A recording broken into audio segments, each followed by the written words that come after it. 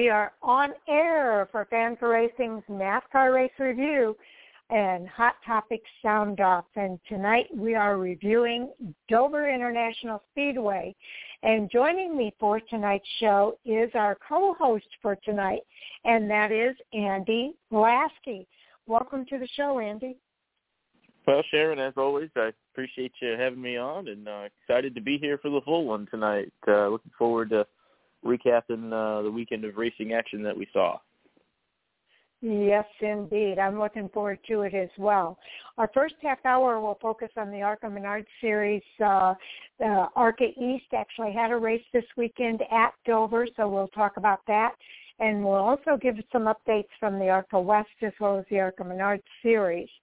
So definitely looking forward to talking about Ty Gibbs bringing home another dominant win in the ARCA East. Yeah, it's just amazing what he's doing right now. Obviously an incredible talent, but it's hard to, no matter what series it is, whether it's ARCA Menards Series East or Truck Series or a late model race, to be able to go out there and lead every single lap, that's pretty hard to do. And I think that's just a testament to the talent that he has. And you know, it's always fun to watch these up and coming drivers and drivers that we think have a really, really bright future. And I think it's fair to say Ty Gibbs is in that category. He definitely is, and we'll talk more about it here in just a couple minutes. At 9 o'clock, we are going to get into some updates also from the Camping World Truck Series. They did not race this weekend, but they are going to be racing coming up, so we'll give you the details of what's going on in the Truck Series so that everybody's up to date and when they are ready to race again. Then at about 8:20 or 9:20, we will get into the Xfinity Series at Dover and their race, and then at 9:40, we'll talk about the Cup Series race at Dover, and a lot of good wins in both of those races as well. Of course, our last half hour, and sometimes it goes a little bit longer than that, is our Hot Topic Sound Off with our Fan4Racing Crew. So big night tonight, Andy. That's right, the other Jay. Yeah, absolutely. You know, a lot of good racing to talk about from the weekend. So certainly looking forward to it. All right. Well, let's go ahead and get started with the ARCA Menards Series East. Those guys put on a good show this weekend out at Dover International Speedway. Ty Gibbs has just been an 18-year-old driver from Charlotte, North Carolina, has put together another perfect day at the racetrack in the ARCA Menards Series East. He won the pole and was fastest in practice and went on to lead, I think, just about every lap en route to his win in the General Tire 125 this weekend. Yeah, he did. His second time he's done that. Yeah, he led every single lap and obviously put together an incredible performance. And you know, like I said earlier, it's you have to appreciate those types of performances, no matter what series it is, for sure. And then also a pretty impressive performance from Josh Berry, who finished in second share, and he actually had never been to that racetrack before. And in order to prepare for the Xfinity Series race, he entered the ARCA Menards Series East race. And I think that also should speak to his talent level and what his future looks like too, because anytime that you show up to a racetrack for the first time, there's a whole new set of challenges in terms of trying to get acclimated with the racetrack and whatnot. So to be able to go there and run second, pretty solid performance for Josh as well. Yes, indeed. Josh Berry's been very impressive, and not just in what he did at the ARCA Menards East race, having raced at a track that he's never been on before, but what he's doing in the Xfinity Series as well. And he was able to have a debut in the Cup Series this weekend as well. filling in for Justin Haley, who was out because of the COVID protocol. So a lot of impressive racing from Josh Berry this weekend. Yeah, absolutely. Kind of looking back a little further here in the running order, David Gilliland, obviously a veteran of the sport, been around a long time, finishes third, solid performance from him. And Sammy Smith finishes in fourth, which is a pretty solid effort for him. In fact, I'm looking here. That would have been a teammate, actually, to Ty Gibbs. So for him to go out there and run fourth is pretty impressive. And Max Gutierrez in fifth. There's your top five. All great performances for those drivers this weekend. Yes, indeed. Sammy Smith has been impressive all season long. He's got those 2 wins at Five Flags Speedway and then at Kansas Speedway. And now a fourth-place finish. He's still the series points leader, and that's pretty cool. Now the next 5 drivers were Daniel Dye in sixth. Connor Mosak in seventh was making his series debut this weekend. Joey East from the West was in seventh or eighth place. Then it was Jade Buford and Ed Pompa rounding out the top 10. So Smith now has a lead after 4 of 8 races, and also Mason Diaz, who has been having some good runs, finished in 11th, Parker Retzlaff in 12th, and Raja Carruth finished in 14th place. Yeah, obviously some of these drivers, probably didn't have the race that they had hoped for. We can finish out the running order here. Let's see. In 15th, we had Dick Oweney, Drew Dollar. I'm sure that's a disappointing performance for that team. Venturini Motorsports, always a top contending team. Obviously, they had a crash, so a disappointing result for them in 16th. Justin Carroll, 17th, and then Jesse Love rounds out the field in 18th place. So obviously some drivers back here that were in hopes of performing a little bit better, but obviously, as we all know, with racing, things can happen, and certainly not the days they were looking for. Yes, indeed. Jesse Love, who is last year's ARCA West champion, is actually going to be on our show on Thursday night. And I'm definitely looking forward to talking to him. He's never raced at Dover before, so I'm sure this was an attempt to get out there and get his feet wet and see what that was all about. He's a pretty young driver as well, so it's been really fun watching him race and do as well as he's doing out there in the West. And so even though it wasn't the finish he was looking for, I give him a lot of credit for taking that trip out here and racing at a track he's never been at before.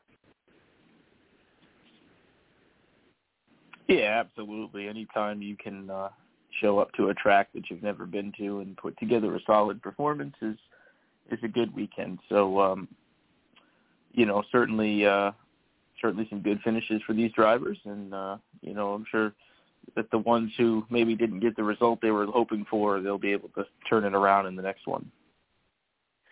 Absolutely. And there will be some other races coming up. I also want to kind of get a little deeper here with the points as well, because it's pretty tight up at the top. Sammy Smith has the points to lead, but behind him is Mason Diaz, who's 22 points back, and Max Gutierrez is just 1 point behind Mason at 23 points back. Joey East is 28 points back, and Daniel Dye, those guys in the top 5 there in the series point standings, is just 33 points back. So 33 points from first to fifth is pretty close. It's equally tight between Parker Retzlaff in sixth and Raja Carruth in seventh, 38 and 40 points respectively there. And then you've got Dick Doheny in eighth, Carson Quaffle in ninth, and Taylor Gray, who actually is not racing right now because of his car accident, still is holding on to 10th place there. The top 8 drivers have raced all 4 races so far this season.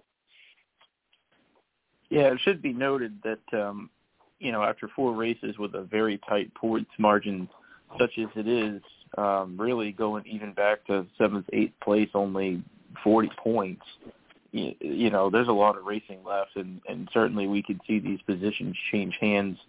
Very, very tight points differential after a few races, and it just shows you how competitive the series is. So I would expect things to, probably mix up a little bit, and you may see some drivers, back 5th and 6th in points who maybe they'll get better as the year goes on and be able to get up there and contend for that points lead. So despite the fact that Sammy Smith does have a fairly solid 22-point lead, we all know that plenty of racing left, and we can certainly see some of those positions change hands a bit. So long way to go yet, but a pretty impressive tight points battle there up toward the front of the standings.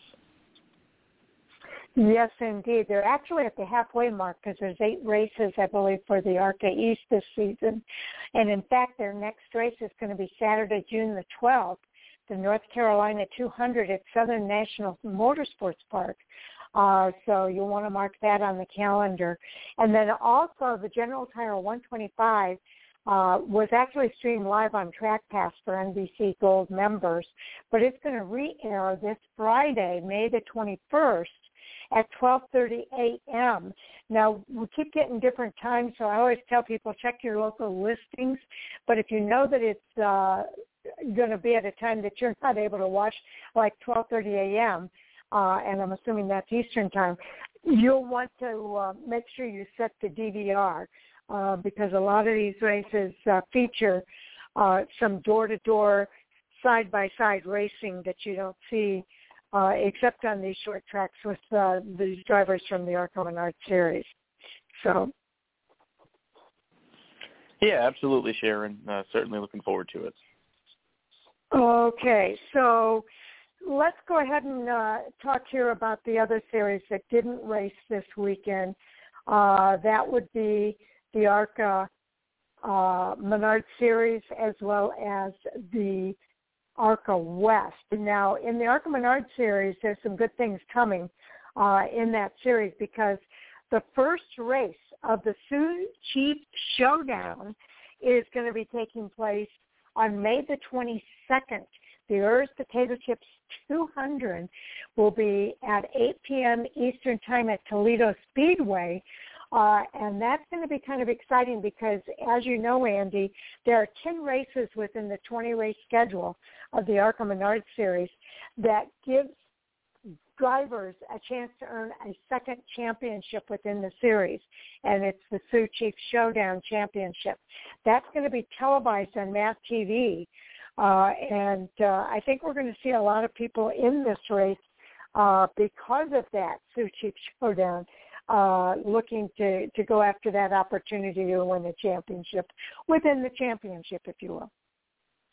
Yeah, that's what's really kind of unique about the ARCA Menards Series is you not only have that showdown, but there's also the Super Speedway Challenge for the owners as well. So there's kind of 2 or 3 different championships going on with the ARCA Series, and that's kind of it's unique in the sense that there's different battles going on between the drivers, the owners, and then the showdown, as you just mentioned. So, pretty cool that they do that, and it gives these teams and owners an opportunity to maybe win one of the championships, even if they can't win the other 2. So it's cool that they do that. I don't think we generally see that in most racing divisions. Yeah, I don't think so either, and so it does make it kind of cool to watch.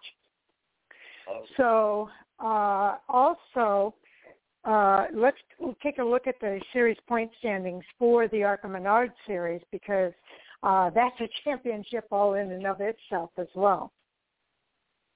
Yeah, it's a pretty good battle there. Obviously, Corey Heim is the points leader. A very impressive start to his season. In just 4 races, he has 2 wins, 4 top 5s, and 4 top 10s. It's hard to do much better than that, so a very strong start to him. But he only holds a 13-point lead over his teammate, Drew Dollar, who's in second. Ty Gibbs certainly has been very impressive as well. We've talked about him already coming off that ARCA Menards Series East win. But for him to hold third in the standings, he has 2 wins with 3 top 5s and 3 top 10s, and he's only 23 points back. I don't know if he's running the full season or not, but certainly he's in the running if he is. Kyle Sieg in 4th and Thad Moffitt in 5th there, and Tad's only 38 points out of the lead, so certainly pretty tight points battle there in the top 5.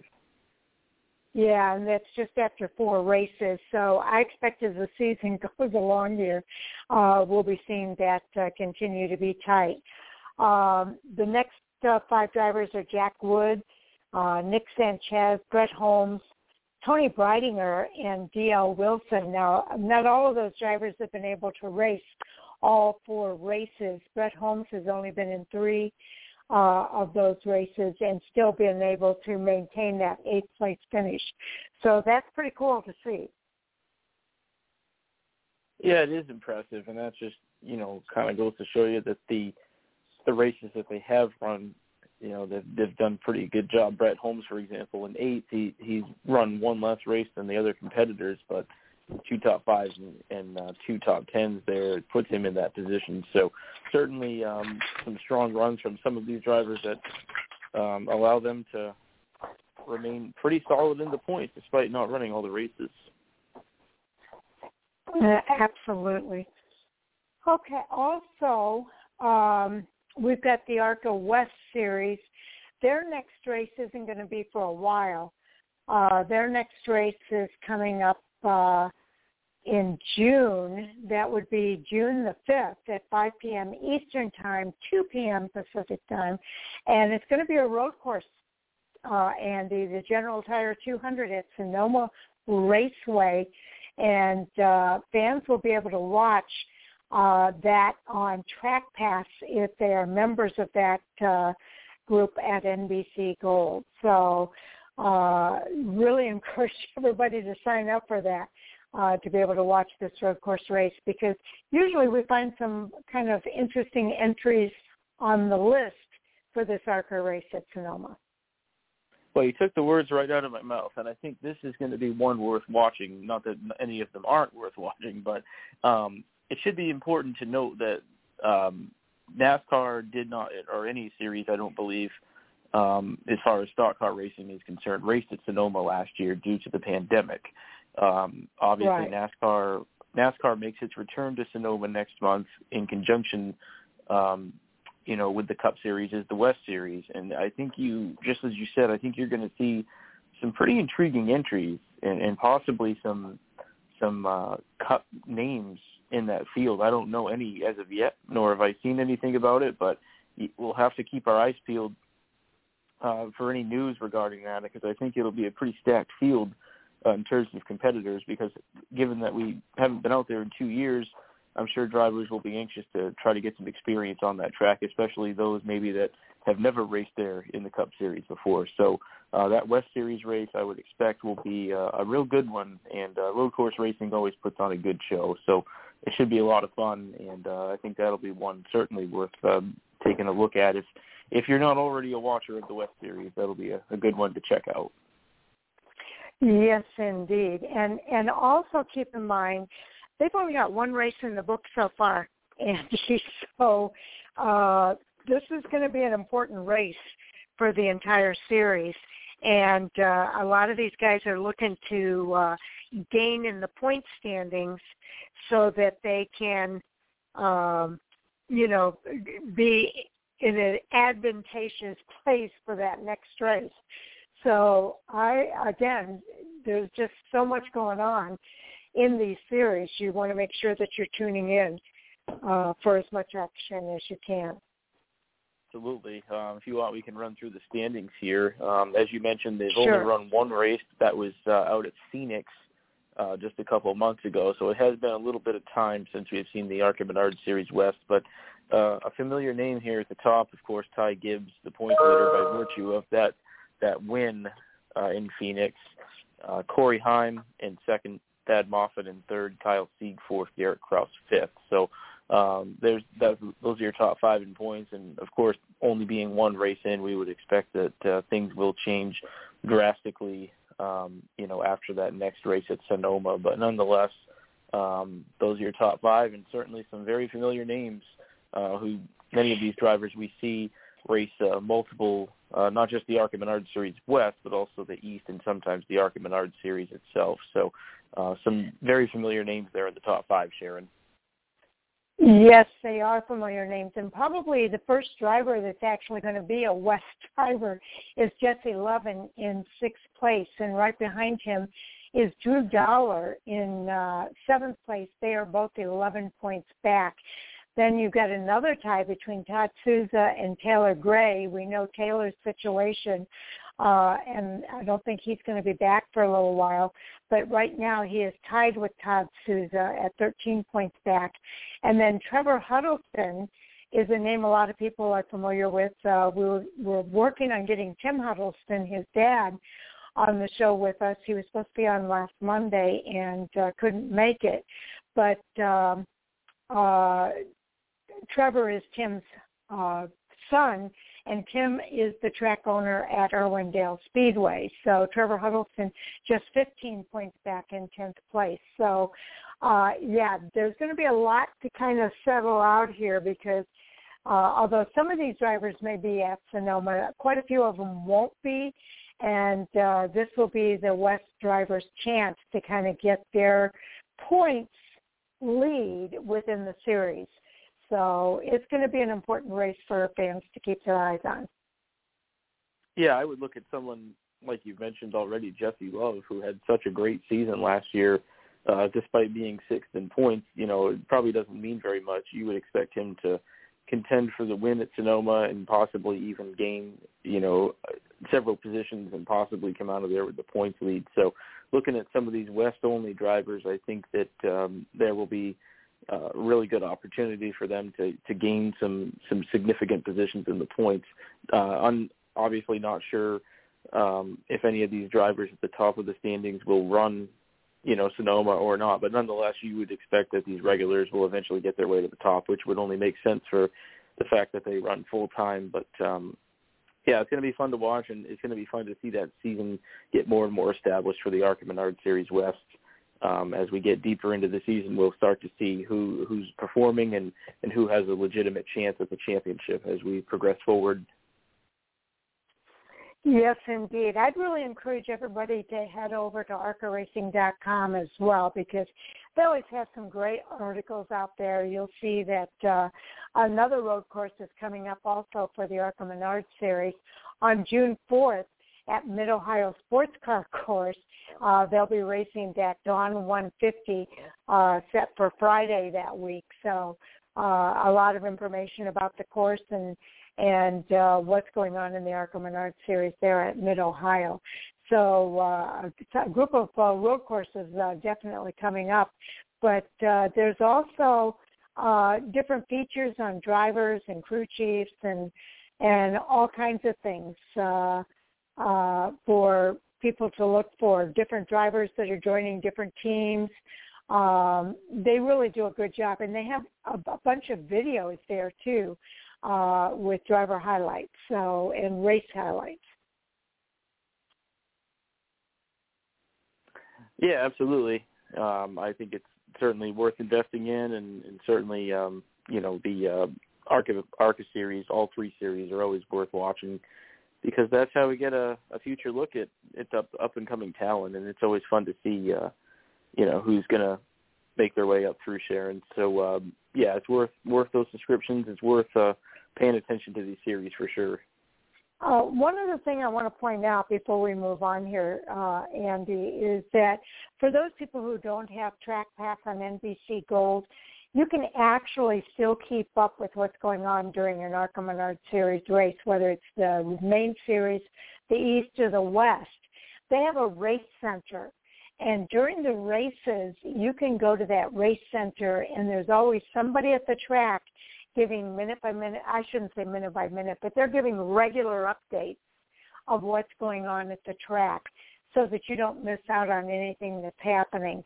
So, you'll know when the cautions are happening. You'll know when the green flag comes out. You'll know a lot of different information about what's going on in that race just by going to the race center and following along there. And they also have, I think, a lot of timing and scoring that you can keep track of the running order as well.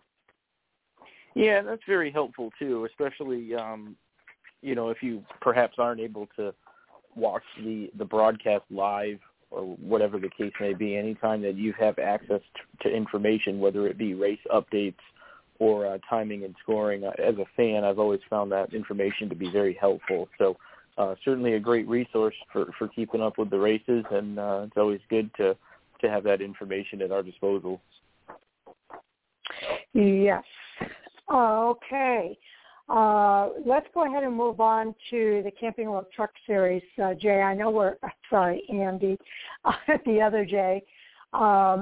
We are a little bit early, but that's okay. I think we'll have plenty to talk about. It's too bad Jay's not here because he usually gives us an update of what's going on with the series. Let me see real quick if I can do that, even though he's not here. I think we can still see where the points are. Yes, we can. I'll see if I can pull it up as well.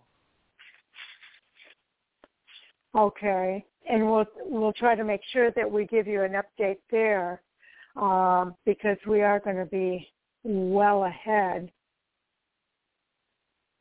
Cup and Xfinity race this weekend. Looking at the points overall for the fantasy, if that's what you wanted to do next. Let's do the Xfinity and the Cup real quick before we do the overall. Oh, the Xfinity points? Okay. Let's see. Unfortunately, I don't have the totals on that. It looks like they just show, looking at this grid here, it shows each individual race, but I can only see overall points in the overall column. Here. I can give the totals because if you scroll all the way over to AI, you'll be able to see it. And actually, Mike has the series points lead in this series. He's at 42 points. Andy, you're at 40 points. You're just 2 points behind him. And then next it's James at 36 and Jay at 35. So that's pretty tight there for the top four. Yeah, I'm seeing that now, Sharon. That is pretty tight. And the highest points margin is 42 going back to 25, really. So, still very much anyone's race here as far as trying to win the Xfinity Series. That's a very, very tight points margin for sure. Yeah, I gained a few points this week, but not enough to be up there with you guys. So I have to keep working on my Xfinity Series picks. In the Cup Series, you want to do those points? Yeah, sure. Let me find the right tab. And, as far as Cup is concerned, sorry,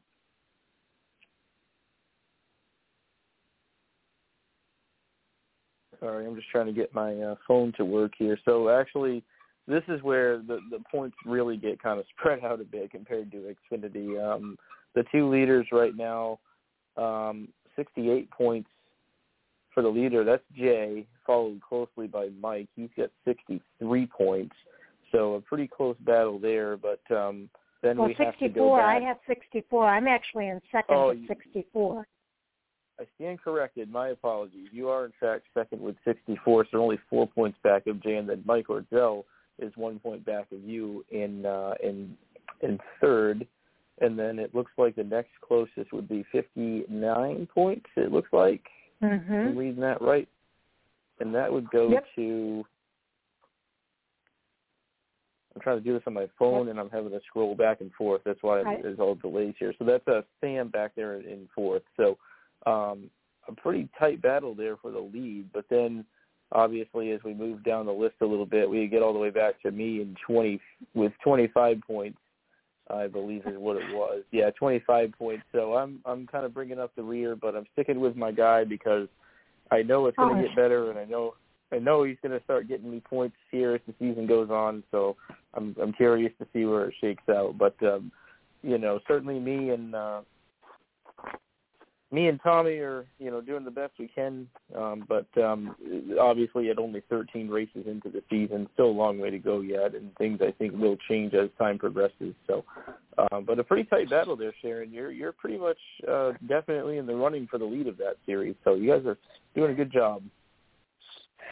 Well, okay, and then moving over to the trucks, I know we didn't race this weekend, but just as a reminder there, Andy, I think you're not leading. I'm leading the Truck Series at 37, but you're the second place person there at 32, and then it's a tie for third between Mike and Tommy at 20, actually a three-way tie. Mike, Sam, and Tommy all have 28 points. So that's pretty fair as well. Jay's at 29, so we've got a pretty tight battle going there in the Truck Series. And I apologize. I think I've got a puppy, and this puppy is really testing me tonight. He's not wanting to settle down here like he normally. She's not wanting to settle down here like she normally does. So I apologize for that.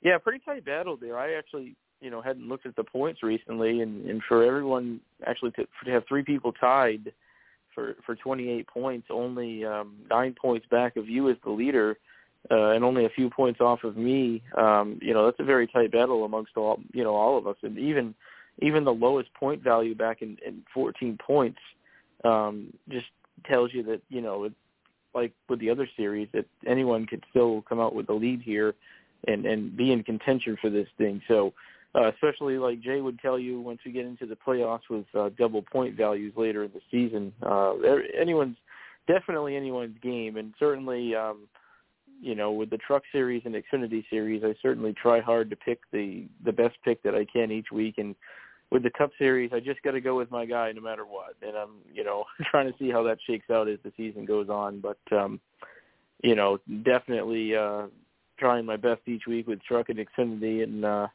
see if I can't replicate some of last season's magic. Okay. When we look at the overall points, I'm no longer in the lead. But it is still tight there, Andy. Yes, absolutely. Looking at the overall standings here real quick, we've got, looks like Mike is the leader. Jay's only 1 point back of him, and so Mike leads with 133. Jay's at 132. Sharon, you're only 1 point back of Jay at 131, so that is incredibly tight for the top three. And then we go, looks like Sam would be fourth with 118, and then we would go to Owen with 110, and then I've got 97, so I'm about, guess I would be fifth. And then James is right behind me with 96, and Tommy at 90. And it's important to note with Tommy as well, he started later than we did, so he's actually putting together a very nice effort to get caught up, and probably will pass me here within a week or two. So he's doing a real good job getting caught up despite not having entered all the races, if you will. So pretty tight battle there amongst all of us, and especially the overall lead, though. I mean, looking at you, Mike and Jay, that's pretty impressive to be this many races into the season and have only a 1 point margin between the three of you. I know, it's kind of scary. I had Martin Truex this last weekend, which normally he does fairly well at Dover, but man, he just had a rough day this particular weekend, so that kind of put me behind the eight ball, if you will. So we'll see what happens this coming week at COTA. Yeah, that's unfortunate, Sharon. In fact, so I was walking into the track with a Truex fan, and I just happened to mention that was my thought, was that he was going to be the guy to beat yesterday. That was what I expected. So obviously we'll get talking about the Cup race in a bit, but certainly some interesting storylines that came out of that race, and I think some drivers did better than others, and others that we thought would do well didn't. So obviously we'll get to that, but certainly was surprising to me for sure. Yes, indeed. Now the Camping World Truck Series is not did not race this past weekend. Their last race was at Darlington Raceway. Their next race isn't going to be. Are they racing at COTA this weekend? I'm trying to. They are check indeed. that out. All three national series will be in action at Circuit of the Americas this weekend. So, they will definitely be road course racing this weekend. Right. The Toyota Tundra 225 at the Circuit of the Americas, 1 p.m. Eastern Time on Saturday, May the 22nd, with a green flag at around 1:10 p.m. on FS1. Of course, Dan and I will do a more thorough preview of that race on Thursday night. But just a quick update to everybody to be on the lookout. That happens to be my grandson's birthday, so I'm going to be up to my elbows with birthday stuff that day and enjoying some family time. But, man, I'm going to be trying to keep my eye on what's going on out there at Circuit of the Americas.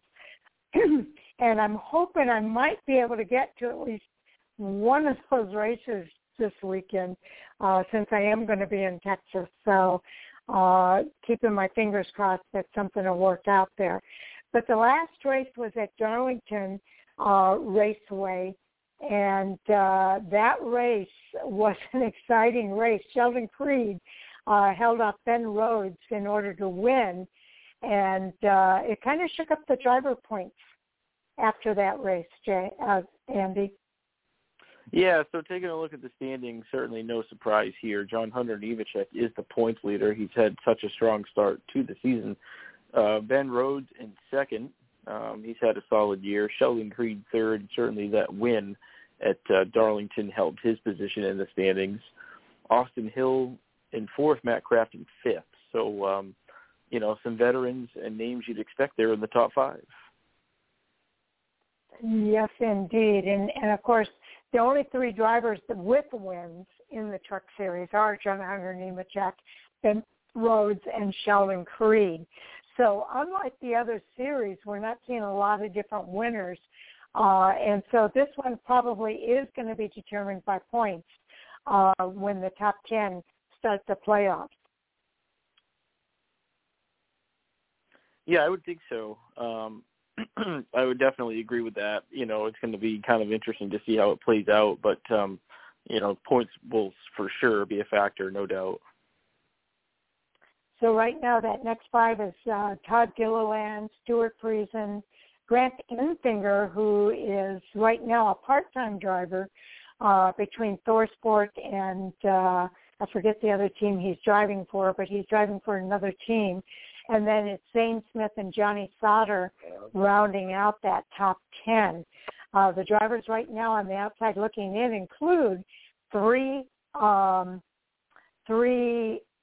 rookies, including Carson Hocevar in 11th, Austin Wayne South, Chandler Smith, another rookie, in 13th, Rafael Assard, who just dropped out, in 14th, but Haley Deegan is right there in 15th, also one of the rookies. Yeah, and still plenty of time, too, for those drivers to get their seasons turned around, maybe not quite the start they'd been hoping for, but certainly you'd have to think that, if they can turn things around, they still have a chance to get their way in on points and maybe even win a race, too. And if you do that, it fixes everything. So, kind of interesting to see what happens there. Certainly you look at Grant Enfinger in 8th, that sticks out to me because, I don't believe he's run all the races. In fact, he's made 7 starts to everyone else's 8. So I find, his points position to be pretty impressive. And he's generally driving for ThorSport, but has also been driving, I believe it is CR7 Motorsports, the 9 truck that's normally driven by Cody Rohrboss. So, I think that's the truck he's driving this weekend as well. So it's nice that he's been able to get into at least, something even when he's not in the 98 truck, and hopefully he can find a way to run the full season because it would be a shame for him to not be in the playoffs, despite the fact that he is having a fairly solid season. Absolutely, and points are going to be, I think as the season goes on too, Andy, I think the other thing that's going to be super important here in the Truck Series are these stage wins, because these stage wins are and they help them get points that will help them in their positioning, especially for those drivers near the cutoff line. Every stage point is going to be a huge difference.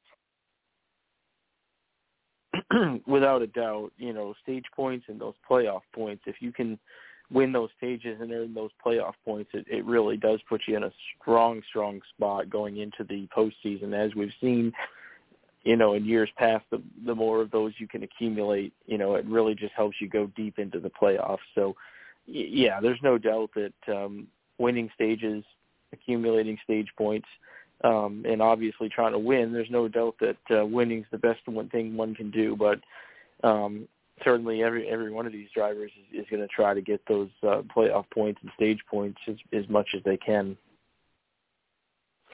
Andy, I'm just going to ask this question. Of those drivers that are below the cut line right now, who do you think has the best chance to grab a win to get in? Oh, that's a really, really good question, because I was kind of looking at this myself thinking, who really has a good chance here? And, there's some good names. There's some strong teams that are below the cut line. But if I'm going to try to be somewhat realistic about this, two names really stick out to me, and they're both rookies. Carson Hocevar he drives the 42 truck for Nice Motorsports. That's somebody that, in my opinion, seems to just be getting better and better, and we're starting to see him run more towards the front. And, he's exceptionally good on short tracks, and I think that, you could see him possibly contend for some wins this summer. And then Chandler Smith. I mean, it's hard to ignore a KBM truck, especially as strong as that team has been this year. It's been no secret that, KBM was maybe a little bit off the last couple of seasons, but with the addition of John Hunter Nemechek, I think has really helped elevate that program along with the team owner, Kyle Busch. And when you look at how strong those trucks are running, and even Chandler himself has been strong, but maybe hasn't necessarily had the finishes or the luck to go with it. But I think that if they can get some clean races put together, the speed in the truck is there to where they can probably contend for a win or two throughout the stretch. So I really do think it's Hocevar and Smith, even as rookies, have a really good chance to contend for wins and maybe even put together seasons strong enough to point their way in. So I would have to go with those two. But certainly anyone, especially with the schedule being what it is, with some road courses and some diversity, you really don't know. I mean, Haley Deegan, despite what I would deem to be a bit of a slow start to her rookie season, is going to get better, I would think, as time goes on, too. So you just don't know for sure. But curious to know who you would pick out of that list, Sharon. I think you hit the nail on the head with exactly what I would have said. Those two drivers are both really good drivers, and I think that, the first part of the season was about learning the tracks and kind of learning their craft on the track. These guys have raced, Carson maybe a little bit less than Chandler, but they haven't had that many races. They haven't raced a full season yet in the Truck Series. So, as the season continues to go on, these guys are going to get better and better. And you're right. We've seen Carson up there racing in the top 10. We've seen Chandler Smith on occasion. So I look for those guys to get better and better as the season goes on, for all of the reasons that you said. The only other one that I might add to that, you've got drivers like Tyler Ankrum and Derek Kraus that have had kind of off seasons this year. They typically do better. Tyler Ankrum was in the playoffs last year. So if they can kind of get things turned around with their teams, it's possible that one of those guys might come up with a victory. Timothy Peters, the veteran of this sport, so you never know. Depending on what's going on with his team, again, maybe the second half of the season will be better for some of those guys. Just to mention a few of the other people. But I think the one thing that I've really enjoyed about this season is that we've had some surprises, not so much in the Truck Series, but in some of these other series. We've had some surprise winners, people that you wouldn't have normally picked to be winning at this. And so it would be fun to see that happening here in the Truck Series as well. Maybe that's wishful thinking on my part, but you never know. Well, and it's also, I think, fair to say, too, that, we see they say comers and goers all the time, and I definitely believe in that. I think that just because a team starts out slow doesn't mean they can't get better, and work themselves into, contending for wins as the season goes on, just as we see teams that sometimes start out strong maybe lose the edge that they have as the season goes on. So I think you will see some different players, certainly, at the first glance. The KBM trucks have been really good, and, of course, ThorSport trucks, have contended to win some races this year, and GMS is always in the hunt, as you'd expect. But, I definitely think that some of these teams that maybe are below the cut line that haven't had the greatest start to the year, I think that, at this point it's way too early to write any of them out by any means. And I do think that, especially like I mentioned with Chandler Smith, given how strong his organization is, I think he'll be good. And, Hocevar really is showing his talent on a weekly basis, and that team seems to be getting better. And I want to make a note about him, too. Phil Gould is now his crew chief. They made some changes at Nice Motorsports, and Phil was Ross Chastain's crew chief when they made the Final Four a couple of years ago. So a veteran crew chief with a lot of experience and wins in the series. And, certainly someone that I think a rookie like Carson can benefit from. So I think that in itself can help provide that 42 and uptick in performance as the season rolls on. That's a really good point, Andy. And then, I think about Circuit of the Americas that's coming up this weekend. There's a lot of different people that are entering these races this weekend. So you never know when somebody who is not normally in the series can come in and win those, like we've seen Martin Truex Jr. and Kyle Busch win a few of these races too. So that makes the points that much more important for these Truck Series drivers too. So, definitely keep your eye on what goes on in this Camping World Truck Series as the season progresses. That's a good point about, the different entries this weekend. We're going to have to, for our fantasy points purposes, we're going to have to pay attention to the entry list, especially for the truck and the Xfinity race, because there's some different names on there, so we'll have to definitely figure that out as far as who we're going to pick. But, I'm pretty excited about the weekend for sure. Yes, indeed.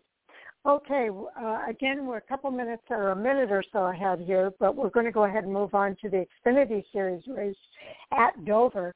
It was at Dover this past weekend, but before we do that, just know that coming up this weekend, they are going to be racing the Pit Box 250 at the Circuit of the Americas on Saturday, May the 22nd at 4 p.m. Eastern Time. Coverage is on Fox Sports 1. So, again, we'll do a really thorough preview on Thursday night. But, again, if you're marking your calendars, this is a good one to mark because I think I saw that Harvick is going to be racing with BJ McLeod Motorsports, an affiliate of Stewart-Haas Racing. So I think that's going to be kind of an interesting driver to be in that car, and it's going to be fun to see what he's able to do in the Xfinity Series in that race. Yeah, and this is one I know you'll be excited about too. Is Custer is racing as well. So yes, there's I some saw big that. names, and I'm not exactly sure what the partnerships are, but from what I have been able to gather, the Harvick car and the Custer car, those are SHR cars, probably with SHR personnel too. I don't know for sure, but I believe those are at least SHR prepared cars, and they're going, under the namesake of B.J. McLeod Motorsports and Rick Ware Racing. I don't know the ins and outs and the details of it, but I would have to think that those are SHR prepared cars, at least, that they'll both be driving. So, and we know how good the SHR Xfinity cars are on road courses. We know what Chase Briscoe did last year a lot. So, I know you got to be pretty happy about Custer coming back to Xfinity. You wouldn't be picking him by chance, would you, this weekend? Well, you know what? I'll have to take a look at the entry list and make my decision. But he's going to be up there on the list. I will put it that way. Yeah, I wouldn't blame you either. That would be a good pick. Yeah, I think so too. He's pretty good on those road courses. Okay, let's go ahead and move on to the Xfinity Series. They're going to be racing, or they raced this past weekend at Dover. And Austin Cindric, wow, what a statement he made with his third win of the season after steadily making his way forward for most of the race. Reigning Xfinity Series champion Austin Cindric wrangled the lead from Justin Allgaier with 51 laps remaining, and then he checked out on the field to claim his third trophy of the season in Saturday's Dry Dean 200 at Dover. Driving the number 22 for Team Penske. Again, he took the lead with 51 laps in the race, and he cruised to his third victory of the season. Josh Berry finished second. He led 48 laps, earning the Dash for Cash $100,000 bonus. Justin Allgaier in the number 7 was next, followed by A.J. Allmendinger and Ty Gibbs to round out the top 5 there. The next 5 were Harrison Burton, Michael Annett, Ryan Sieg, Daniel Hemrick, and Brandon Brown, making up the rest of the top 10. Now, Allgaier won his first stage victory this season, but he tied Christopher Bell for the most stage wins in Xfinity Series history at 29. Berry won the second stage, his first career stage victory. There were also 9 lead changes among 6 drivers, 7 cautions for 45 yellow flag laps, the average speed at 94.987 miles per hour. Some additional race facts here. It was the 40th annual Dry Dean 200. It was Cindric's 11th victory in 110 Xfinity Series races, his third victory and 8th top 10 finish this year. It was his first victory and 7th top 10 finish in 8 races at Dover. Tells you how good he is at that track. Josh Berry, the rookie, posted his first top 10 finish in his series debut at Dover and his 5th top 10 finish this year. Justin Allgaier posting his 14th top 10 finish in 21 races at Dover. Josh Berry was the highest finishing rookie. And it was Team Penske's 5th win in the NASCAR Xfinity Series at Dover. Junior Motorsports driver Josh Berry, again, won that Dash for Cash bonus, collecting that $100,000 bonus. So a lot of interesting stats there with the top 10 at Dover. Yeah, just kind of looking at through this rundown and having watched the race on Saturday, I really thought it was Justin Allgaier's race to win. He led the most laps and had a really fast car.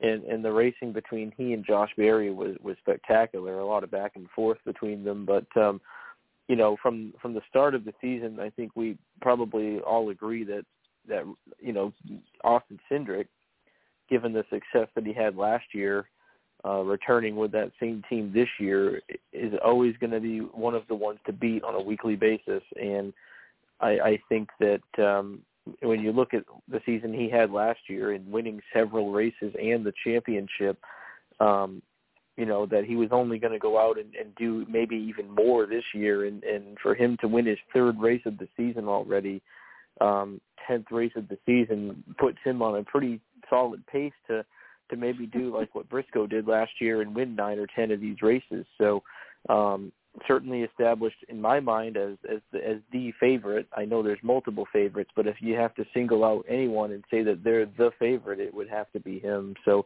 a really methodical performance, too.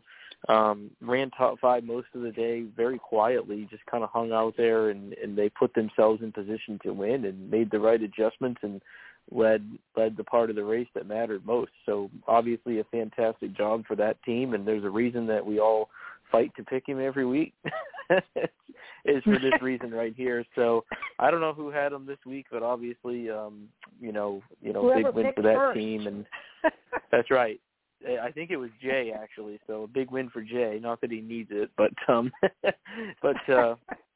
yeah, a big win for them. But I think what's even more impressive to me would be, again, Josh Berry, having just seen the track for the first time the previous day in that ARCA Menards Series East race, in which he finished second.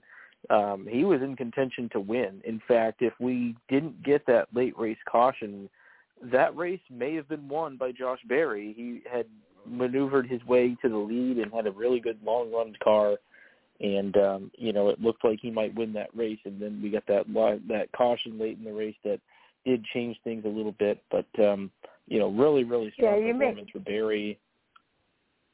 Yeah, I was going to say, you may laugh at me, but I kind of went out on a limb. I picked Josh Berry, knowing that it was his debut track, but he's had such a solid season that I felt he was a safe bet, and he did pay off for me this weekend.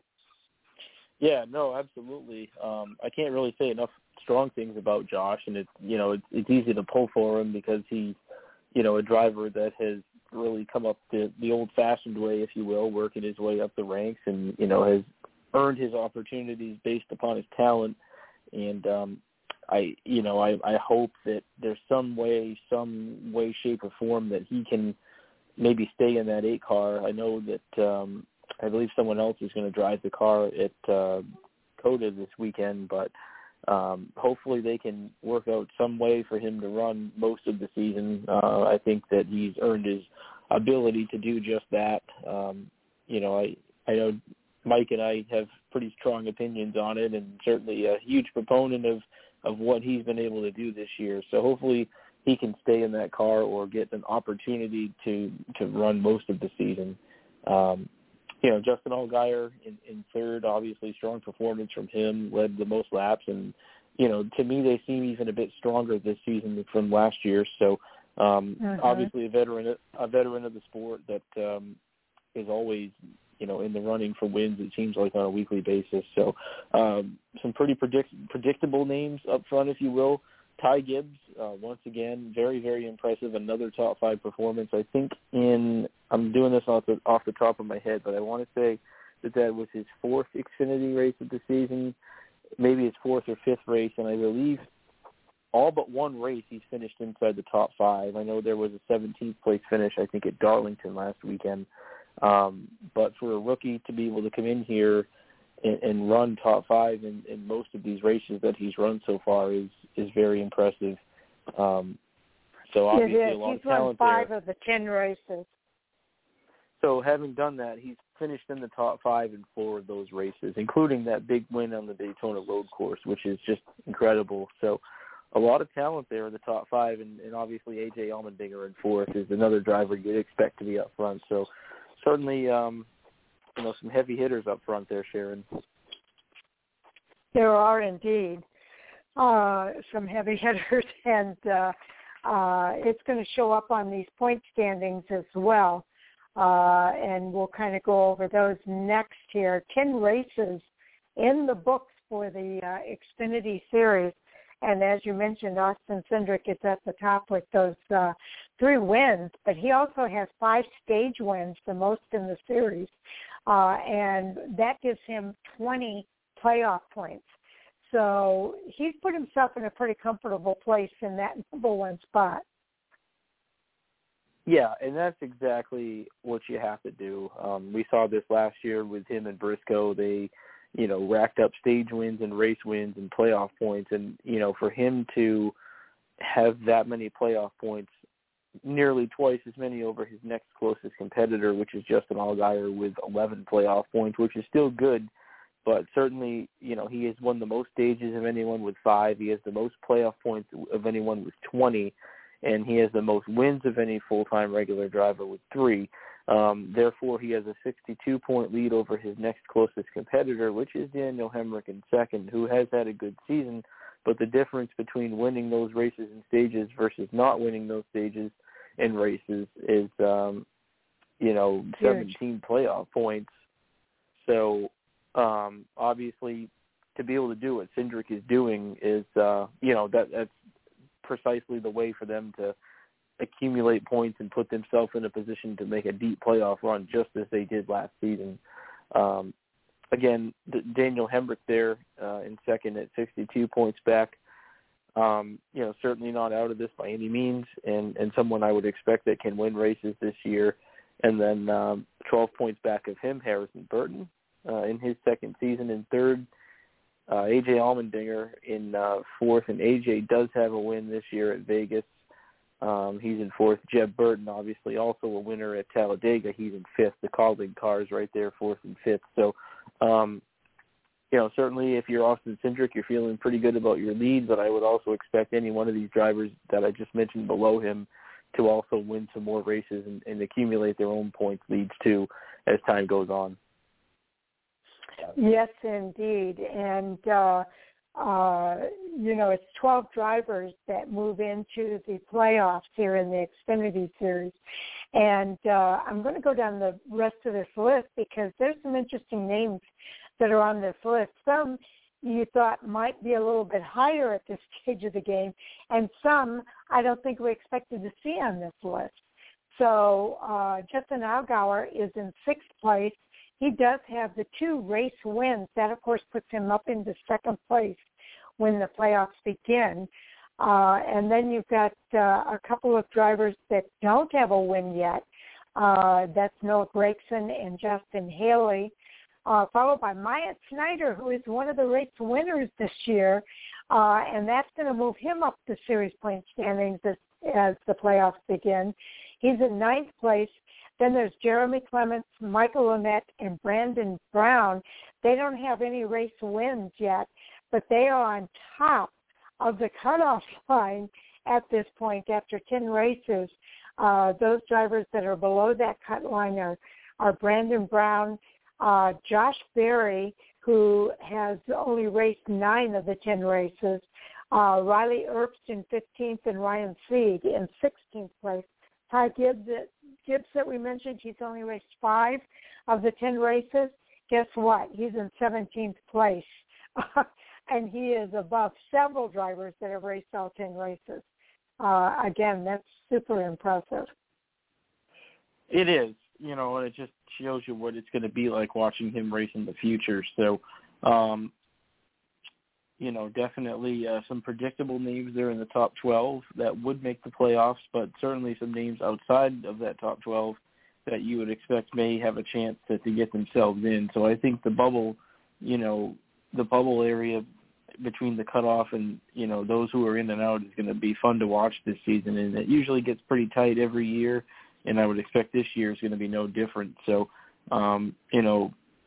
I definitely think you may see some drivers work their way in and some that may work their way out. So it'll be fun to see how that progresses throughout the summer. Well, what's interesting here in the Xfinity Series is you've got 2 part-time Xfinity Series drivers that have race wins under their belts. That one of them is Ty Gibbs, who run at the road course, and then the other is Josh Berry. He's run 9 of the 10 races, and I think he needs to get a waiver from NASCAR if he wants to go after that championship. And I think what they're waiting to see is if he can continue to get the sponsorship in order to do that before they ask for that waiver. But what do you think? Do you think NASCAR's going to give it to him if he asks for it? I would hope so. I think that if he can find a way to run the majority of the season, certainly sitting there 14th in points, despite I don't see how many races. He's run 1 less race than everyone else, and I believe someone else, I think Miguel Paludo, may have driven the car at the Daytona road course. I hope that they can put something together because I believe his time in that car is almost over.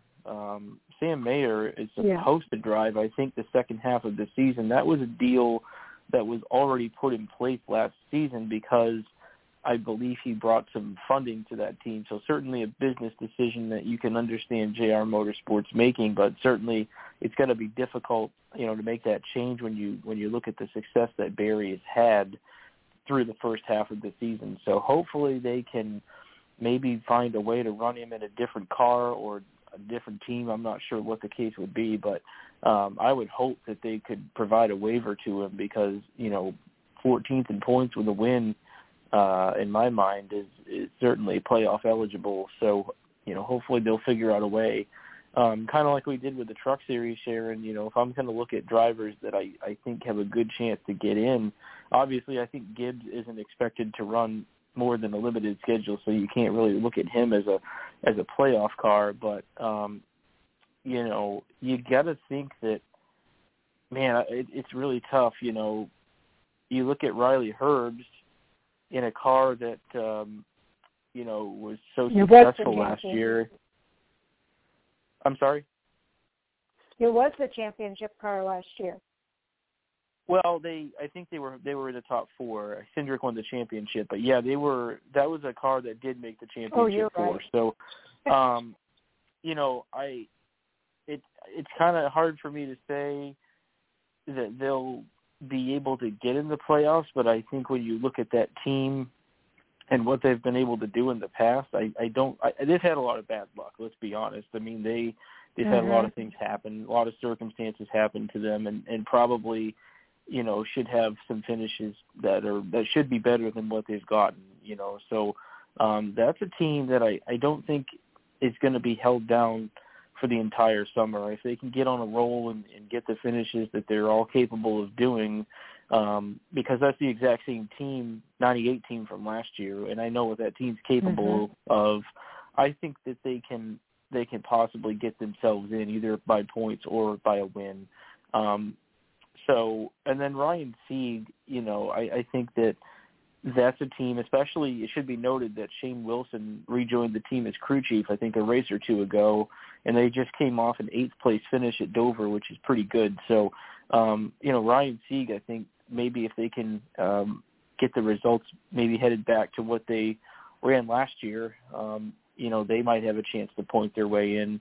I do think that you may see a couple different, switches there between drivers that are currently in that may be out and, possibly drivers like Herbst and Sieg and, maybe Brandon Brown, somebody like that can get on a roll and maybe get themselves in. So certainly, an area of the point standings that we'll need to keep an eye on. It definitely will be. And you've got some winless drivers that haven't won yet, that hopefully they'll get some wins before this is all said and done as well. Daniel Hemrick, Harrison Burton, Noah Gregson, Justin Haley. Kind of surprised that those guys don't have a win yet, but we're only 10 races in. There's still a lot of racing to do, and it's not going to surprise me. I would love to see Daniel Hemrick finally get a win. He's been so consistent in this series. It almost seems a shame if he doesn't get a win this season. But he's definitely demonstrating that he is a talented race car driver. Yeah, it should be noted, if I'm going to go look at this list, full-time drivers and say, who do I think is going to win this season that hasn't? You got to think Daniel Hemrick. You got to think Justin Haley. The Colleague racing cars have been really fast this year. Allmendinger and Burton have already won. And we've got several road courses. Haley's real good on the road courses. That win could come as early as this weekend. So those are two names that I would expect to win not just once but possibly multiple times. I had Brandon Jones to that list. Brandon Jones, I think, Gregson, certainly that's a team that won races last year. I think they'll probably find their way into victory lane at some point. Brandon Jones, like you said. So, if Herbst and that SHR team can get back to where they were last year, they'll possibly contend for some wins. So there certainly is the potential for, several of these drivers to get not just one but multiple wins. And I think in my mind, the Xfinity Series has been pretty diverse this year. I expected Cindric would be the guy to go out and win 5 or 6 races already, and he's won 3, which is impressive. But we've certainly seen other teams and manufacturers step up and be just as competitive, and I think that the parity's been pretty good this year. So, and I think we're definitely going to see more of that, especially I don't know if you've spent much time looking at the schedule coming up, but the schedule across all 3 series is pretty diverse in the coming month or two. And I think that opens the door for different winners and different drivers maybe contending. So it's going to be a lot of fun as we go over the next few months over the summer. All right. Okay, it's time for us to move on to the Cup Series. Their next race, of course, is going to be at the Circuit of the Americas this Sunday, May the 23rd, at 2:30 p.m. Eastern Time, the Echo Park Texas Grand Prix. And it will be televised on FS1. Again, we'll do more in-depth coverage of that on Thursday night. But we want to get into the Driving 400 at Dover Speedway this past Sunday and what took place there, because like we said earlier, I think a lot of people thought maybe it was going to be Martin Truex Jr., myself included. He was on the pole. But it was a Hendrick Motorsports day from the beginning to the end. Bowman led Hendrick Motorsports' sweep of the top 4 spots at Dover. And his timing was right. The Hendrick Motorsports driver took the lead off pit road following his last pit stop with 97 to 400 laps remaining. He held off the field of 2 or more race starts, and then he earned his second victory of the year in the Driving 400 on Sunday. The win also punctuated a historic Hendrick Motorsports day at the famed 1-mile track, with the team becoming the 3rd organization in NASCAR Cup Series history to finish 1, 2, 3, and 4 in a single event. They joined Peter de Paolo Racing, who in December of 1956 in Titusville, and again in April 7th of 1957 at North Wilkesboro, and Roush Fenway Racing did it on November of 2005 at Homestead, Miami. Bowman held off his teammate Kyle Larson by 2.017 seconds. Chase Elliott was 3rd, William Byron 4th, and finished just behind, making the first time in the organization's 267 victory history that it had all 4 cars sweep the top of the scoreboard.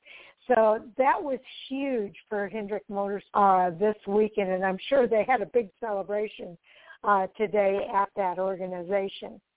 The win for Bowman was his 2nd of the season, his first win at Dover, and his 4th of his career. Larson finished 2nd, followed by, again, Elliott, Byron, Logano, Harvick, Hamlin, Reddick, and Suarez and Custer, rounding out the top 10. Larson dominated the race early on. He won both stages and led 263 laps. But it was Bowman's crew that gave him the lead under a pit stop with 96 laps remaining, and he never gave it back. And in fact, that pit stop, I heard, it was the best pit stop this entire season of any of the organizations in the Cup Series. So that was a blistering pit stop there for Bowman. Hendrick Motorsports becomes the 3rd organization in Cup Series history, again, to finish 1st, 2nd, 3rd, and 4th in a single event. Martin Truex was on the pole. He ended up finishing 19th in the number 19 car, by the way. And there were 10 lead changes among 5 drivers, 7 cautions for 41 yellow flag stops. The average speed was 120.05 miles per hour. Alex Bowman won the 52nd annual Driving 400. Again, his 4th victory in 202 Cup Series races, his 2nd victory of the season, and 5th top 10 this year. His first victory and 4th top 10 finish in 11 races at Dover. Kyle Larson in second posted his 10th top 10 finish in 13 races at Dover, and it is his 8th top 10 finish this year. Chase Elliott in third posted his 8th top 10 finish in 11 races at Dover with his 7th top 10 finish of the year. Anthony Alfredo was the highest finishing rookie in 28th place. Hendrick Motorsports' 267th NASCAR Cup Series victory this week. Hendrick Motorsports again made history with that organization coming in 1, 2, 3, and 4. They have the most wins at Dover in the Cup Series with 21 victories among 7 drivers. Jimmy Johnson leads that list at 11, so that 48 car kind of continues that tradition. Jeff Gordon has 5, Jeff Bodine 1, Tim Schrader 1, Ricky Rudd 1, Chase Elliott 1, and Alex Bowman now with 1. So, again, some pretty interesting stats there with what happened at Dover this weekend.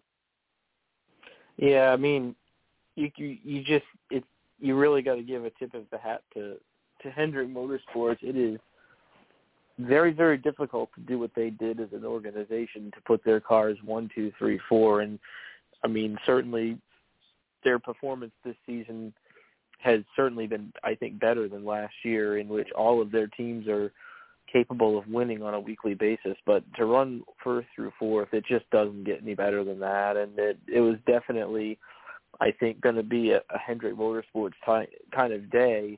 The dominant car in my mind was the 5 of Larson, who led most of the race. In fact, of the 400 laps, he led 263. That's way more than anyone else.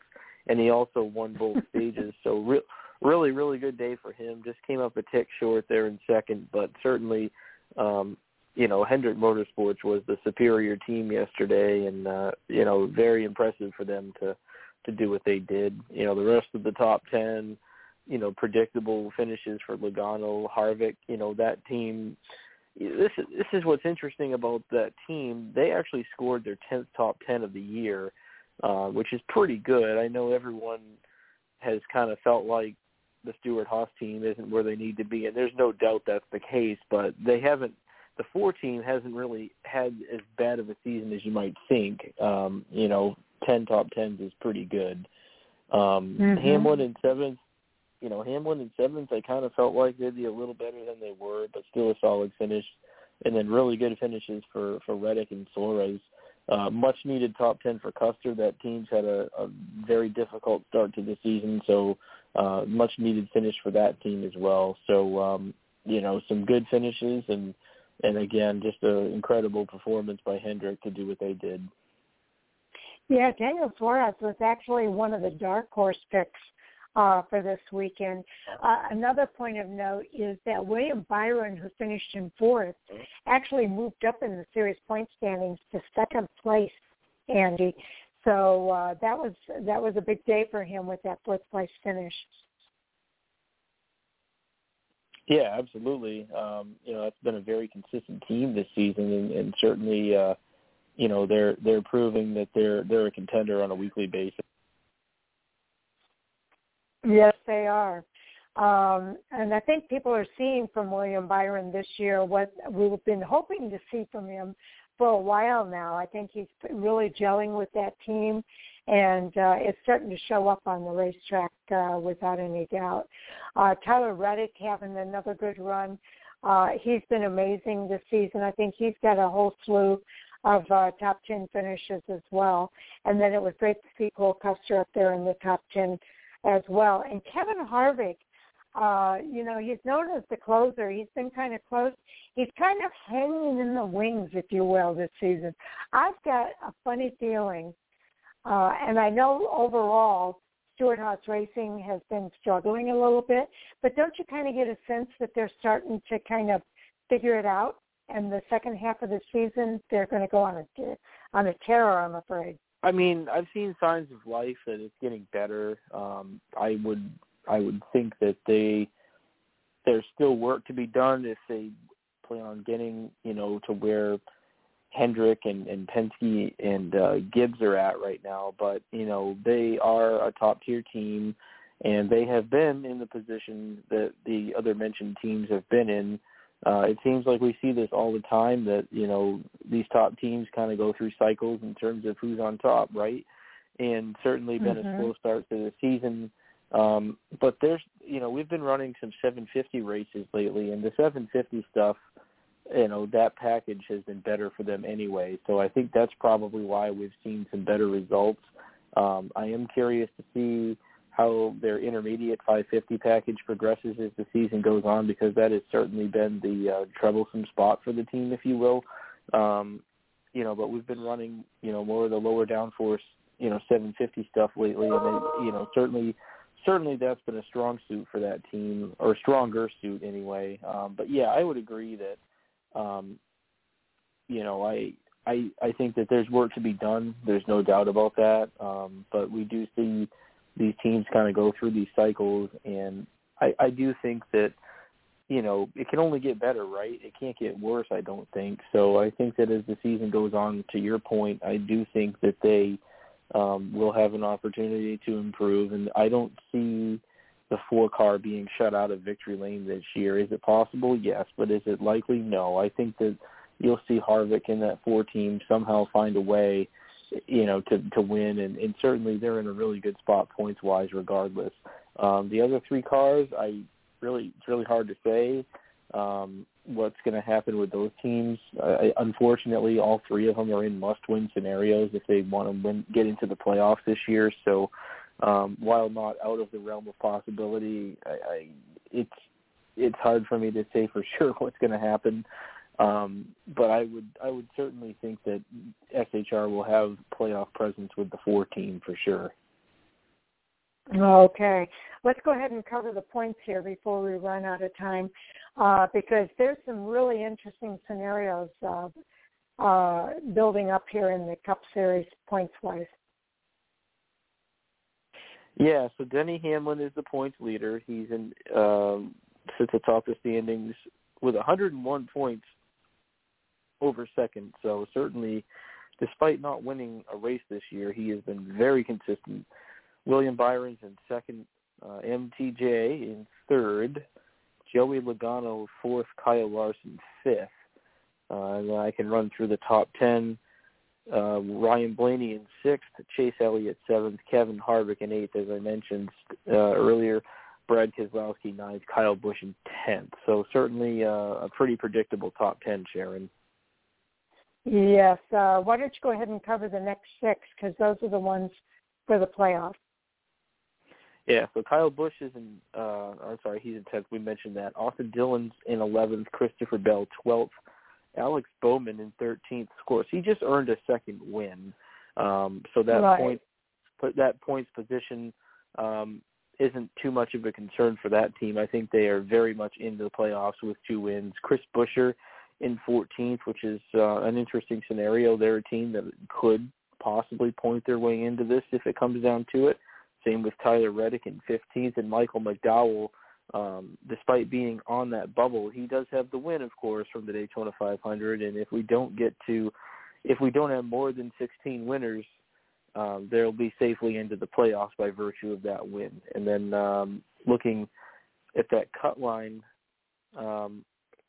Matty Benedetto's in 17th, but he's only 9 points back, Sharon, so still plenty of time for both him and his closest competitors to try to possibly get enough points to point their way in, because despite some of these teams back here having a slow start to the season, I don't think it'll stay that way forever. I think that you could see some of these teams make a strong push throughout the summer to get themselves in. Yeah, 13 races in for the Cup Series. That's the midway point of the season. So this next race, we're already starting the second half of the season here, series. So this is where I think we're going to see some things that we haven't necessarily seen in the first half, and things that could kind of change things up. It should be noted there's only 6 drivers that don't have a win yet in that top 16, so 10 winners so far. The winless drivers are Denny Hamlin, Chase Elliott, Kevin Harvick, Austin Dillon, Chris Buescher, Tyler Reddick, and that's it. So you got to think that some of those guys are going to come up with a victory before this is all said and done. Well, they may have to come up with a victory too, because if we continue to see, if we see drivers in the top 30 but are outside that are outside the playoffs currently get a win, they're in. So while I think Denny Hamlin would be hard pressed to find himself out of the playoffs, with the strong footing that he has on the points lead, some of these guys, back here a little bit, they could find themselves in trouble despite being in a good spot points wise. If we've ever had a season, for diversity and diverse winners, it's been this season. And I know Mike and I have talked a little bit about wanting to see more than 16 winners. I think it'd be pretty cool because it would really start to put pressure on some of these teams to try to get another win as the summer progresses. So, I don't know if we'll actually see that come to fruition or not. We are starting to see drivers click off more than one win now, such as MTJ and Alex Bowman. But I do think that with these road courses and the schedule being as diverse as it is, you may very well see somebody, maybe multiple drivers that are outside the playoff cut line currently get a win and get themselves in. So it's going to be an interesting summer because I do think we're going to see more and more winners start to come into play. It may be a situation, too, where one win might not be enough to make the playoffs this year for the first time ever as well. So we have to wait and see what happens. There are 13 more races to go. 6 drivers in the top 16 without a win. They've only got 13 more chances to make that happen. So it's going to be an interesting close to the season, Andy. And I think what makes this fun is just the diversity of the schedule, like I already mentioned. A lot of road courses, which are always unpredictable. Tracks we haven't been to before, such as COTA this weekend, Nashville, Super Speedway, Road America. So there's a lot of unknowns, I think, as the summer progresses, and unknowns can oftentimes lead to new winners and possibly even first-time winners. And you just really don't know what's going to happen, and that's what makes it fun. Absolutely. And although we've got some ringers coming in at COTA this weekend, one of them might end up winning, but our Cup Series drivers have become pretty good road racers, so they're going to have some stiff competition if they want to be a driver from outside the series that comes in and wins.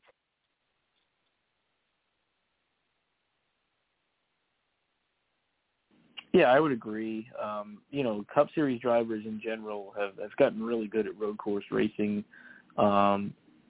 We don't typically see the ringers, if you will, come in and have that immediate success like we used to see. I would say that if you're a full-time Cup driver, for the most part, you've become pretty good at road course racing. We've certainly, at least your top tier drivers anyway, guys that are, top 10 on a weekly basis. They're good on every type of track typically. So, certainly if I'm going to pick a winner this weekend, it's going to probably be someone that's already a full-time Cup Series driver. Yep. And some of the drivers have raced there in a practice session or a testing session or whatever. But this is actually the first time that we've raced at Circuit of the Americas in the NASCAR Cup Series. So tune in because it's going to be a showstopper, I think. Okay, it is the top of the hour, Andy, and you know what that means. It's time for Hot Topic Sound Off. And we have a couple of our crew members in the wings here ready to go, and that includes Jay Huseman. Welcome to the show, Jay. Thank you, Sharon. Excited to be here. We had a great weekend of racing at Dover, the Monster Mile. Didn't disappoint, never does. And as I heard you guys talking about going into COTA, I think that's a game changer for a lot of different reasons. Yes, indeed. We also have joining us for tonight's Hot Topics, Michael Orzel. Welcome to the show, Mike. Hey-o! Okay. The house is full, Andy. And Jay, why don't we let you start off with the hot topics this week? Well, we're talking about COTA, so we've seen the entry list, several different drivers. I know we've kind of had this discussion before, but drivers on different series. We've seen NASCAR restrict that in the past, but this weekend they're not. So a couple of drivers entered into different series as they get experience on the Circuit of Americas. Okay, Michael, your thoughts? Well, yeah, there's a few here who are either in surprisingly different rides. For example, Kevin Harvick driving for B.J. McLeod in the Xfinity Series. But the biggest surprise was announced today. Paul Menard will be driving a ThorSport number 66 truck in the Truck Series this weekend as well. So, yeah, there's obviously you've got your regular drivers in the regular rides, but there's a few kind of big names in other rides that we haven't seen before. Interesting to see Paul Menard coming back at COTA in all places. If anything, I would have guessed Paul would have made a return at more or less his home racetrack in Road America and come back and run the Cup Series race there just to say he finally got to race a Cup race there. So to see him at COTA is kind of interesting, but kind of cool to see Paul Menard coming back as well. Okay. Andy, your thoughts? Yeah, I think that, to Jay's point about NASCAR not allowing, teams to have run, what was it? I think the Daytona Road Course last year was the issue in which they didn't let teams run other series. I think the difference this weekend is they're going to do practice. So these drivers and teams are going to get on-track time before each race in each series. So I think that's probably the difference. I think it's cool, especially the Xfinity race. There's going to be several Cup drivers in that field. And like we had mentioned on the show earlier, those are essentially SHR cars, I think, for both Harvick and for Cole Custer. So, they're going to be fast and competitive cars. And so, certainly going to be fun to see what they can do. Like what Mike just mentioned, Paul Menard, cool to see him back. I think that not only will he be competitive, because Paul's really good at road course racing. That's what he was really known for during his time as a full-time driver. So not only, will I think he'd be good, but he's driving, a fifth ThorSport truck, so he's going to be fast. And so that's going to be a lot of fun to watch. So, yeah, I think it's cool. I think it's good that, there were no restrictions in place as far as running other series other than your full-time series this weekend. And, I think that especially those Cup guys running the Xfinity race, we haven't really seen that many Cup drivers in an Xfinity field in a while. It's going to be kind of fun to see that, so I'm looking forward to it. Yeah, I'm all for it. I think that having these guys in this race, in these other races, is going to be huge. It's going to be a game changer. I forget who used that word, but it is definitely, I think it was Jay, it's definitely going to be a game changer this weekend with so many different drivers in all three entry lists. I think it's going to be interesting to see what it does from a points perspective for a lot of these drivers. And I'm sure they've got people that are counting up, doing a lot of counting up of points and the different scenarios that could play out this weekend before they get out to Circuit of the Americas. And I wouldn't count out Paul Menard for Road America. I've got a feeling we're going to see him back, if not in a truck, maybe the Xfinity Series or Cup Series at Road America. So I'm all for it. I think it's great. I know that the regular series drivers do learn something from having the Cup Series drivers at these tracks, and this is the perfect track to have something like that because they're learning at the same time. So I think it's all great. I'm glad to see the practices back, and it's kind of a limited practice, but it's a practice at the track, and I think that's all great as well. It's going to bode well for Circuit of the Americas this weekend. Jay, I'm curious to know what you're thinking. Well, I'm thinking it's great to be part of a team like this because I kind of had questions and doubts in my head, and I think Andy kind of put it to rest already of why NASCAR made the decision they did, and the fact that everybody is getting some practice time than that they're allowing that. So that's something, a different perspective, and why we gather like this, to hear different perspectives. And that kind of put my mind at ease with that. And it's not that I'm against it. I was just kind of a curiosity thing of why that decision wasn't made the same as it was in the past, that consistency that we all look for. With this weekend, I am so excited. You mentioned some of the drivers that are running the other series. And like you said, it's not even necessarily an advantage because they're learning that track just as the Xfinity or Truck Series drivers are. So I don't even know if there's an advantage to being a Cup driver at that point. And lastly, Paul Menard. I think we all kind of felt like we would see him resurface at some point. Did I think it would be in the Truck Series? Not necessarily. Did I think it would be at COTA? Not necessarily, but wasn't surprised to see his name come back up. The location, like Mike said, maybe Road America or one of the ones in the Midwest up home would have been more up his line, and I really thought it would have been an Xfinity ride, truthfully. I didn't see him go into the trucks, but super excited to see him back. Okay, Michael, any follow-up?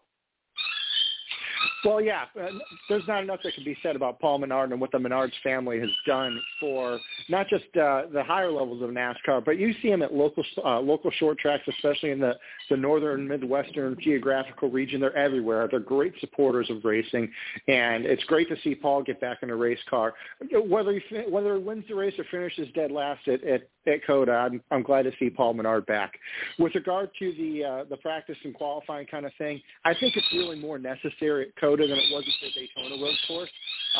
Daytona it's not an easy track, I will say that, but it's somewhat more familiar and somewhat less technical than COTA, and it's probably something that a reasonably experienced race car driver, as all the drivers in the top 3 NASCAR series are, you can go onto the Daytona road course and kind of feel your way through that track a little bit easier than on basically an F1 course, which is what COTA is. COTA is a lot tighter, a lot more technical, and there's a lot more places where you can ruin your day on lap 1 going to COTA versus the Daytona road course. So I think it's absolutely necessary that they have some practice there, get some laps in before their first lap is under green, driving these cars in anger at each other. Get a little bit of practice in, get some comfort on the track, and hopefully we see that more at the races at the tracks that we haven't been to before. So when the Cup Series goes to the Indy road course is another example where I would like to see some practice and get these guys some laps in order to get comfortable with that course. And it really just makes for a better, safer, more enjoyable racing product than just have them all wad up on lap 1, turn 1. Okay. Andy, your follow-up. I do not have follow-up for this one. I'm good. Okay. Yeah, I don't have a lot of follow-up either. I'll just kind of echo the same sentiment. I'm super excited to see Paul Menard back racing, and I think it's going to be fun to see what he does in the Truck Series. And I have to agree with Mike. It doesn't matter if he finishes first or last. I'm excited to see him back in the sport. And I hope it's not the last time. I hope we do see him several more times as well. So, Jay, your follow-up. Well, I watched Race Hub today, so I got some analytics to throw at you. Let me make sure. I know Sonoma is 11 turns. Watkins Glen is 7, and I don't remember from the Charlotte road course and Daytona road courses, but I believe they're in the 14 range or something like that. Circuit of America 14 each. Depends how you count them, but Daytona and Charlotte are 14 each. Okay, I thought I had that one right. Circuit of Americas has 20. So that tells you that. And again, the style of turns, like Mike mentioned, the technicality of the turns, it's designed or was utilized mostly by Formula One. So it's going to be interesting with the Cup Series, not just the Cup Series, NASCAR's top 3, Trucks, Xfinity, and Cup. Now, the one thing Mike said that not seeing them all wad up on turn 1 doesn't make the race interesting. It depends on how you look at it. I don't want to see that, but to take the positive from it, the interesting thing would be then is who comes out on top if it's a matter of attrition and who's still running at the end, just kind of like Daytona and Talladega. any driver can win it. So if these guys do wad up, who that driver is, how that affects the playoffs, who it bumps in, bumps out. So, again, I'm not saying I want to see, the top 20 teams all wreck on lap 1 or any other lap, but there can be some interesting outcomes from it if you take it from that perspective. Yes, and I'll just add, Andy and I were mentioning this earlier. Andy brought it up. Make sure you check the entry list before you make your pick this week. Okay. Mike, we'll let you kick off the next topic. Well, when Martin Truex won Darlington last week, he said he was throwing it back to a good old-fashioned whipping. I think that Martin Truex got shown up a little bit this weekend with Hendrick Motorsports taking the entire field to the woodshed, finishing 1, 2, 3, and 4. So with that in mind, is anyone in the field who doesn't drive for Mr. Rick Hendrick, is anyone in the field at that same level? And if so, who do you think it might be? Okay, Andy? Well, I think that driver is Martin Truex Jr. I mean, everyone is going to have an off weekend periodically, and I'm surprised that they ran where they did. In fact, telling Sharon earlier, I was there yesterday, and I was walking into the race with someone I know who's a Truex fan, and I was telling him, I said, I think you're in line for a good day. I think he'll have a good chance to win this race, and that was not the case. They finished 19th, which is highly uncharacteristic of that team. So, I would even venture to say that Truex is probably consistently a little bit better than even the 48 and the 9 this year. But certainly Hendrick had a stellar day yesterday. There's no doubt about that. It's the kind of day that every team wishes they could have on a weekly basis that we see once in a blue moon. I mean, there's no doubt they were the superior team yesterday, but certainly it's hard to ignore Martin Truex's 3 wins this year. I was just surprised he ran where he did because they've been very good on the 750 tracks this year, and generally pretty good at Dover too. So that one did surprise me a bit, but I guess every now and then even the best of teams miss the mark, and yesterday was just that day for Truex. I think you'll find, especially with his road course experience, that they'll be right back in action contending for the win this weekend. So I don't think one can really read too much into that performance. It's possible maybe they tried something that just plain didn't work. I don't know, but I think that the Gibbs cars, particularly the 19, are certainly capable of doing what the Hendrick cars did yesterday. Okay, Jay?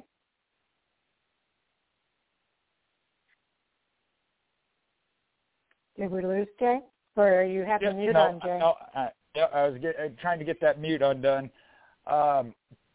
This is what makes this sport so humbling. I mean, you just talk about week to week what we saw in Truex.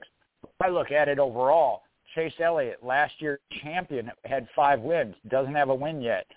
Denny Hamlin and Kevin Harvick, last year's winner, top winners at 8 and 9 races, haven't had a win yet. So, I mean, that tells you how humbling this can be, and I think all of those drivers have said it. Kyle Busch is another one. We've seen that. Reference the question, though, of with Hendrick Motorsports, and honestly, I don't even look at it as Hendrick Motorsports as a whole. And I think Mike's going to follow me here, so I'm sure I'll get some counterpoints. But it's been Kyle Larson. He only has 1 win, but he has dominated several races, just didn't get the win, is coming up in 2nd place. William Byron has been consistent, got a win. I like what I've seen from him so far this year. Chase Elliott, consistent, doesn't have the win. Alex Bowman has been a roller coaster. He's got the 2 wins now. But you mentioned, I heard Andy talking about it when I came on as you were wrapping up, 13th in points. I mean, that tells you how inconsistent he's been. So I think they still have things they need to work on. And all I got to say, though, is look out once Kyle Larson starts actually getting those wins. Now, Truex is one from Joe Gibbs Racing, but I think you got to look at Denny Hamlin. Again, without the wins, but look at the number of top 5s he has this year, which I don't have handy to give you off the top of my head. but he is a points leader above all these drivers with wins because he has been that consistent, just hasn't gotten that win for whatever reason. So right now, if I were talking about top 4 into the championship, I'm looking at Kyle Larson, Denny Hamlin, maybe Truex, and then leaving the 4th spot open. But going back to last year, Harvick had a phenomenal year, didn't make it either, so you never know. Okay. It was the 52nd annual race at Dover this weekend, and 21 of those were won by Hendrick Motorsports. So it's a Hendrick Motorsports track. Jimmy Johnson has 11, Jeff Gordon 5, Bodine 1, Schrader 1, Ricky Rudd 1, Chase Elliott 1, and Alex Bowman 1. So the stars lined up for Hendrick Motorsports yesterday at Dover International Speedway. They took their notes or whatever, and all of those drivers worked together, and they really accomplished a huge, huge feat. What they did yesterday is tough to do week in and week out because only 3 teams have ever done that. So I think you have to put it into perspective. And I think Jay did a good job of pointing out that, you know, some of these guys have had an up and down season. Byron's been doing pretty good. He's second now in the series points. Kyle Larson's been knocking on the door of getting a second victory. He already has 1 victory. Chase Elliott's still winless this season. He's not too worried about it and shouldn't be. He's the defending champion. But this is the halfway point of the season. So let's see what happens in the next half of the season, the next 13 races, and let's see what happens with Hendrick Motorsports. They're certainly running better as an organization this year than they ran last year, but I think that there are teams that are capable of running right up there with them. And Jay's right. One of the most consistent teams is Denny Hamlin, who is a 101-point lead in the series point standings. And certainly Martin Truex, who has the 3 wins on the season. And, you know, some other teams, 6 other teams are also looking for their first win of the season. And I think in the second half, we're probably going to see at least some of those 6 drivers get a victory. So I think that we've got to put it into perspective. And, yeah, they're having a great season. Will it continue in the second half? It probably will. I don't see any reason why it wouldn't. But I think that there's plenty of other teams to compete with them as the season progresses and right into the playoffs. So we'll just see what happens in the second half. Mike, I'm curious to know your thoughts. Well, I said going into the season that I expected Hendrick Motorsports to put together a dominant season like we haven't seen since 2007.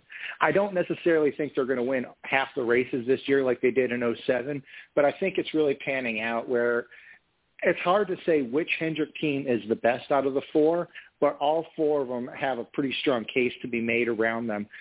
William Byron, I think, is still getting slept on. He's like you said, he's up to second in points. He is at an 11-race and counting top 10 streak so far this year, and that's just phenomenal. We haven't had a race yet this season where at least one of the Hendrick Motorsports cars hasn't been up front and competing for that win, and usually it's been multiple cars. Like Jay said, the 5 has been dominating a lot of races and just seems to be able to snatch defeat from the jaws of victory. But unlike the old Kyle Larson, where if somebody got by him in the last 10, 15 laps of the race like Ryan Blaney did at Atlanta or Alex Bowman did at Dover this past weekend, old Kyle Larson would have stuffed it in the fence trying to chase him down. Now we're seeing a much more mature, disciplined Kyle Larson willing to take what the race car is going to give him, even if that isn't going to be the win for the day. Kyle Larson seems to be a little bit more content to finish second versus 32nd trying to chase a win. Chase Elliott hasn't had a win so far this year, but another very consistent season. Only a few finishes outside of the top 10 coming up. We got a first road course in a while this weekend at COTA, and we've got 3 more after that before the playoffs start. So expect to see Chase Elliott pick up a win at one of those.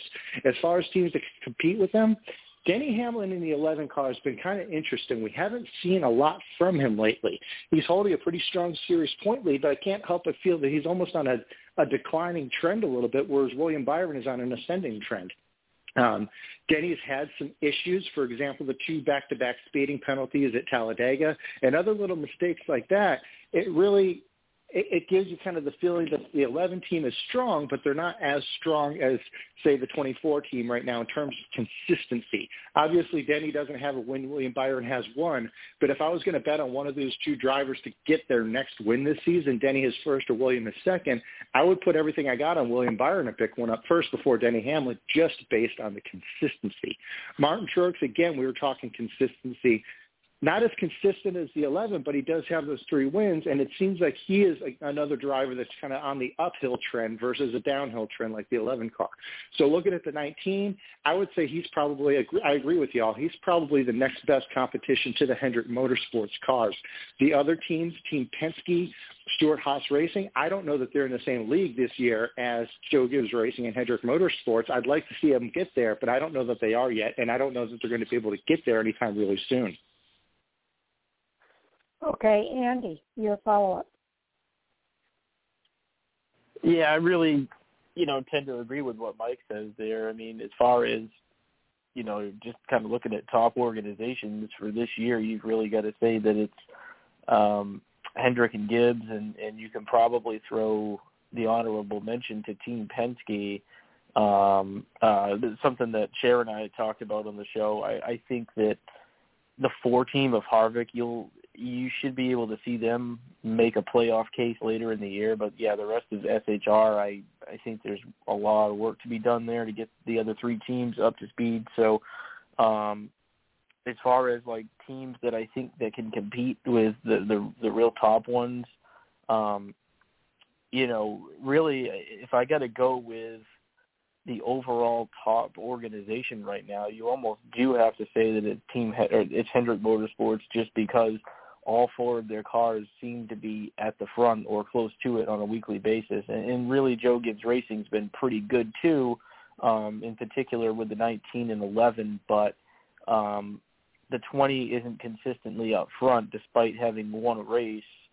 And, the 11's been really, really good. As I said, the 11 and 19, trying to think who the 4th car is there. They don't even have a 4th car, do they? 20, or am I missing 20, something? Yeah. Kyle Busch. I don't know how I forgot that. Brain freeze, I guess. Busch has been getting better, I think. Certainly Kyle Busch has, and certainly having a win, I think, puts them in a better spot than they were last year. But just that overall consistency, from a consistency standpoint, Hendrick Motorsports really did their homework over the off season, and it seems like somebody from that team is in contention to win. And the cool part about it is you really don't know who. Alex Bowman, for him to be doing what he's doing is pretty good, albeit maybe a little bit inconsistent, but that's a team that seems to be getting hot at the right time. So I don't know. But, a lot of work went into their program for this season, no doubt. Okay, Jay? Yeah, I don't know if you could really even argue against Hendrick being the top organization. Joe Gibbs Racing is right there with them. Again, Kyle Busch is one of those. He's got the win, but we've seen some inconsistencies in the years from him. Again, I believe he finished 27th maybe. He had to recover to finish 27th after picking up his win a couple of weeks ago. I kind of put him with Alex Bowman of, the wins are occasionally coming, but is that enough? I mean, especially when you're talking about, and even Harvick. Harvick having his year, he's still finishing top 10. He's just not winning like he had. Mm-hmm. Not quite to the level of Denny Hamlin, but I think the sleeper organization there is Penske. You got all 3 of their drivers have a win. Matt DiBenedetto not being one of the actual Penske teams, but part of that organization. Not super consistent as we've seen from the other 2, but they each have a win, and they're always up there. And again, the top 10, minus their off week that we've seen. Brad Keselowski first comes to mind. Joey didn't have the best of races either as far as being a top 5 like we've seen. So I think those are the 3 you got to look at anyway. And that's where that one sneaking in the 4 spot. Like I said, I think I kind of have a view of 3 that in my mind are pretty much locked in or getting close to it.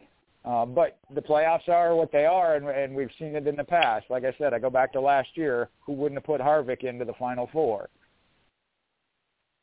Yeah, and that was the point that I was going to make, is that last year, Harvick was so great during the regular season, and then he just fizzled out during the playoffs. These streaks are super, super hard to maintain for 26 races and then into the playoffs for another 10. So I think we just hit the midway point of the regular season. We've got 13 more races in the regular season. And I always feel like in the second half, we see different teams emerge than what we saw during the first half. So it is going to be interesting to see what happens. We talked about it earlier. I know Andy and I keep referring to this, but there are some teams that, just might be kind of starting to gain their stride a little bit, that may emerge during this second half, that may make it a whole different ball game by the time we get to race 26. So, and then again, you never know what's going to happen in the last 10 races. So if you're looking at that snapshot of the midpoint, you have to say that that is one of the strongest teams, Hendrick Motorsports. But I do think there are other teams that can contend, and Joe Gibbs Racing is right there with them. I'm kind of repeating the same things that you guys have already said. So I guess I don't really have a lot to add if we're looking at the snapshot of the first half of the season. I just want to put a caution flag out, if you will, to say a lot can happen in the next 13 races. We might be having an entirely different conversation when we get to race 26. So, Mike, what are your final thoughts on the subject? Oh, well, before I do that, Mike, before I do that, let me make the announcement. We're at that point of the night where I do a special announcement, especially for our first-time listeners. We're going to go off the air right at 10:30 p.m. Eastern Time. And so that means you're going to hear us go off the air mid-sentence. Just know that we are continuing to record the rest of our conversation as part of our bonus overtime material that's available on our podcast. Now, I go out on Twitter when we finish up our conversation here, usually about 30 minutes later, and let you know that that we're finished and that the podcast is available. At that point, you can fast forward to the 2-hour mark on the player and then hear the rest of the conversation as part of that bonus overtime material. So, again, just an alert for especially new-time listeners so that you're not confused by what's going on when we go off the air. So, Mike, go ahead with your follow-up. Well, I was going to say you could be on Jeff and Clint's Put It Out segment there. Anyway, one guy who we haven't mentioned, and I wouldn't say that he's in the championship picture discussion, at least not at this point, but I really want to keep an eye on Christopher Bell this weekend. We're kind of going down the same road we did going into Daytona, where everyone's starting to write Chase Elliott's name in, at least in pencil, on the trophy. And they did the exact same thing at Daytona, and then this guy named Christopher Bell came up and won the race.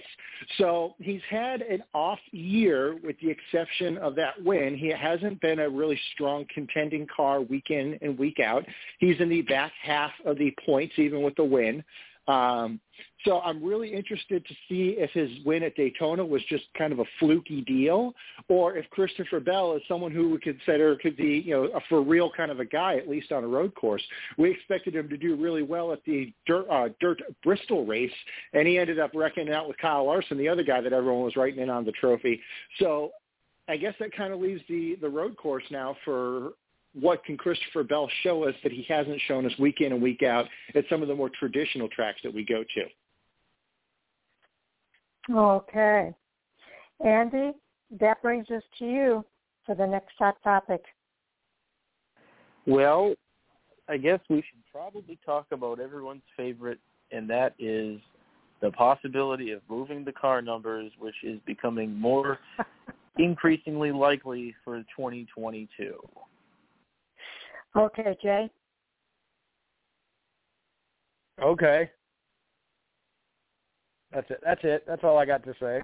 Okay. Okay, Mike, your thoughts.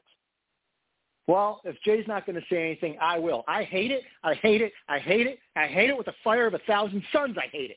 I think it is a terrible idea.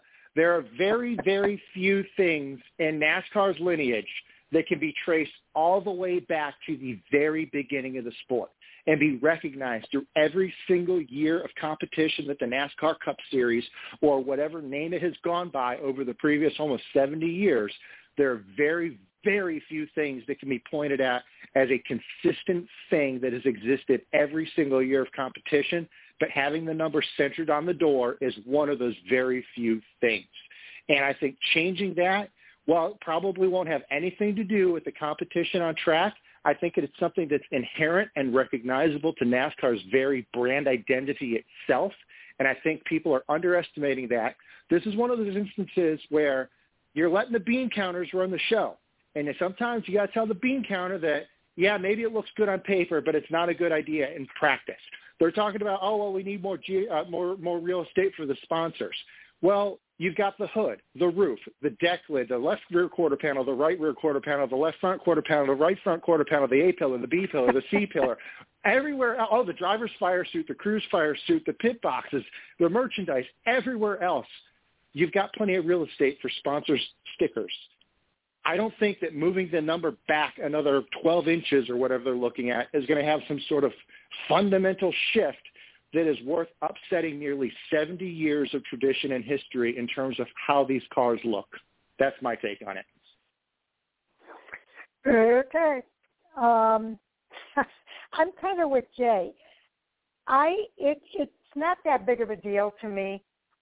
As long as I can read the car number, I don't care where it's at, honestly.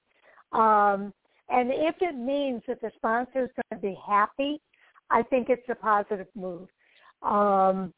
This is a dollars and cents business. It's not, and there's few things that you do the same today that you did 70 years ago. So to me, it's not that big of a deal. I would like to think that we do show some kind of progression over 70 years as opposed to being stalemated for 70 years or stuck on one thing for 70 years. I don't hate it. I don't think it's a bad idea. I don't think it's necessarily a great idea either. But I do think that if people are studying this, they're doing it for a reason. And I think that reason is bringing money into the sport. And I think if we need that to survive, why not? So it's not that big of a deal to me. So, Andy, what are your thoughts? Start out by backing up something I said on the show last year when I think we talked about this last, and that's, it's not going to drive me away. I'm more concerned about the on-track product and the racing at hand, and certainly if they decide to move the car numbers, I won't be driven away by it. But, I definitely can share, echoing a lot of what Mike had to say, truthfully. And I say that because I don't really understand why utilizing the door is going to make a huge difference. If you can't see the logo on the hood, the sides, the top, and the wherever, then I don't really know what to tell you. I think that I don't know if they're using like Mike said, bean counters or computer programs. I don't know what they're using, and yeah, maybe the numbers look favorable for utilizing the doors or whatever, but it doesn't really make a lot of sense to me. The sponsors get plenty of exposure and placement on the car as it is, and the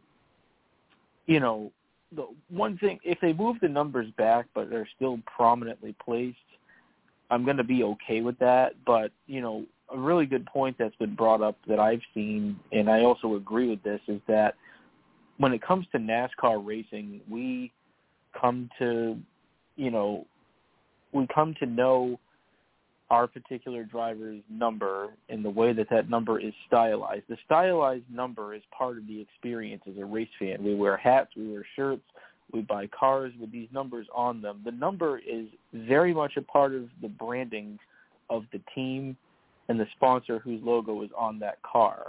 And so if we all of a sudden just push these numbers off to the side and, hopefully don't make them smaller, but if we push the numbers out of the equation, that's a loss, because the number, unlike some forms of racing where the car simply has a really small number just slapped any old place on the car, NASCAR Racing's brand identity for these drivers and teams is the car number along with the sponsor, but even more so in NASCAR because it's not the same sponsor in the car every week now. But what does stay the same is the car number, and every team's got their own stylized number that is iconic. Think about the number 3 for Dale Earnhardt, the 43 for Richard Petty.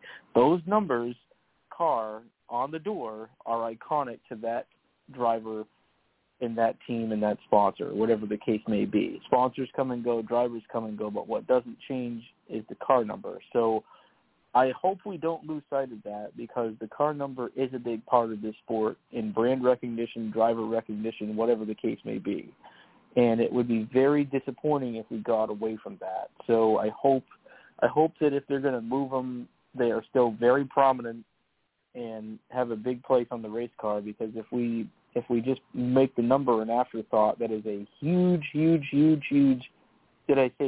mistake if we get away from the numbers having a prominent spot on the race car, because that's just part of the sport. That is part of stock car racing. And, I think that, like I said, obviously sponsors paid the bills, and I don't know who studied this or who did what. Supposedly the Race Team Alliance had something to do with this, or I think they might have hired Nielsen, I believe, to do a study, and what that entails, I couldn't tell you, to be honest. But I don't know. I just, certainly it is hard to break old habits, and it is hard to break traditions.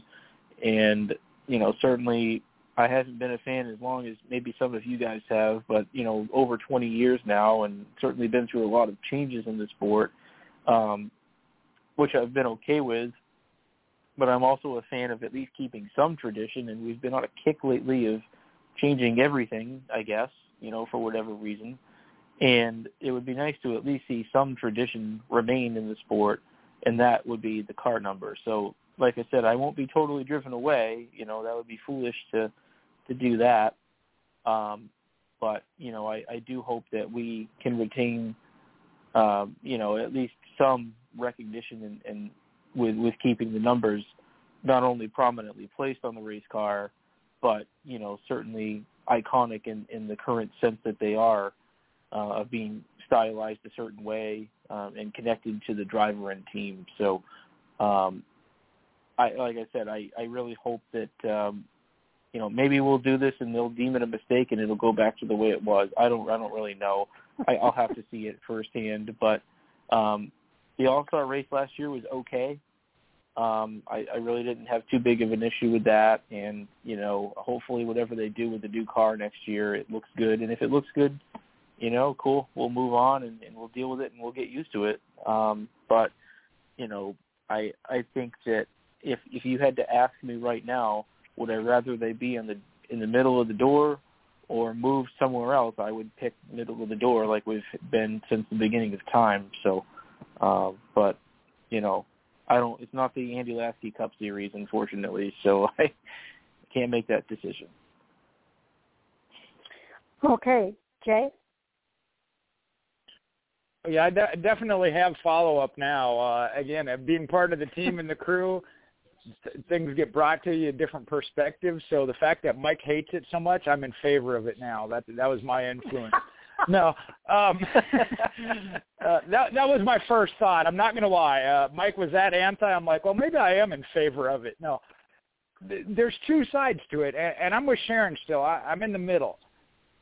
The side of it of that if that's what the sponsors need to counter what Mike's saying are the bean counters, we got to have the sponsors. We've seen that teams go away because they can't find sponsors. If we want good, competitive, on-track action, it takes the sponsors.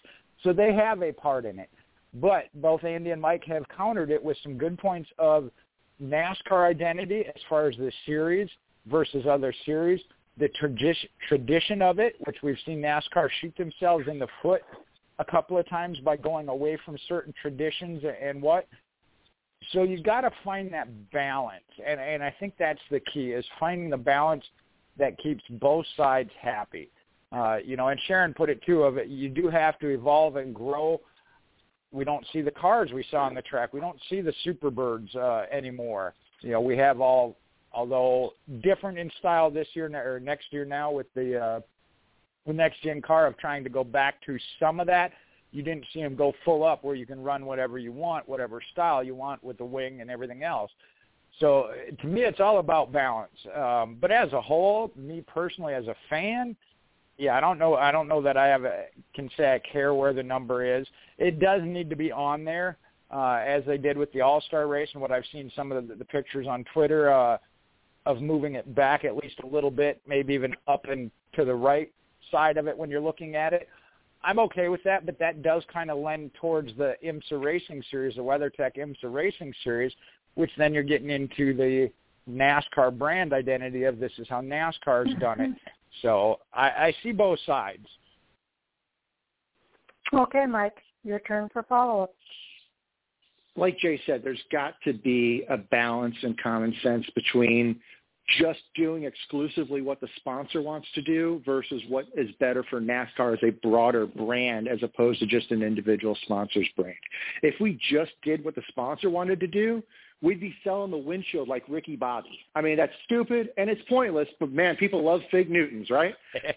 So I don't know that that's probably the best idea to put sponsor advertising on the windshield of the race car. But I bet you certain sponsors would like it, and they say, oh, well, we've got our delivery vans out there, and they've got these perforated decals, and you can see through them, we can sell the windshield. Well, that's probably still not the best idea for a lot of different reasons, safety not the least among them. So there's got to be some balance there, and I think in this case the balance has got to be a pushback from NASCAR as a whole, I'm sure they've got a historian that's associated with the series and a brand manager who's associated with the NASCAR brand, not any entitlement sponsor or anything like that, but NASCAR itself as a brand. Those are the kind of people who should have to look at this and go, hey, wait a minute, we need to look and see if we are selling an additional square foot of real estate at the expense of 70-plus years of tradition and the identity of our brand as a whole, as a sport, as well as each individual brand. And I think a lot of things that even sponsors maybe don't realize is when you think of 43 and you specifically think about the Richard Petty cars, even if the sponsor is not on the car, I bet you think just a little bit about STP. Because you saw that car for years with that number and that font and that style. Well, if, like Andy said, if you start minimizing that, you take away a little bit of that association. And I think that's a little bit of something that may have been overlooked in terms of, well, we got to get our corporate logo out there and not understanding the associations that may last even longer than the corporate logo does on the side of the race car. Well, here's what I'm going to say. I'm more concerned about the on-track racing product than I am about the stupid numbers.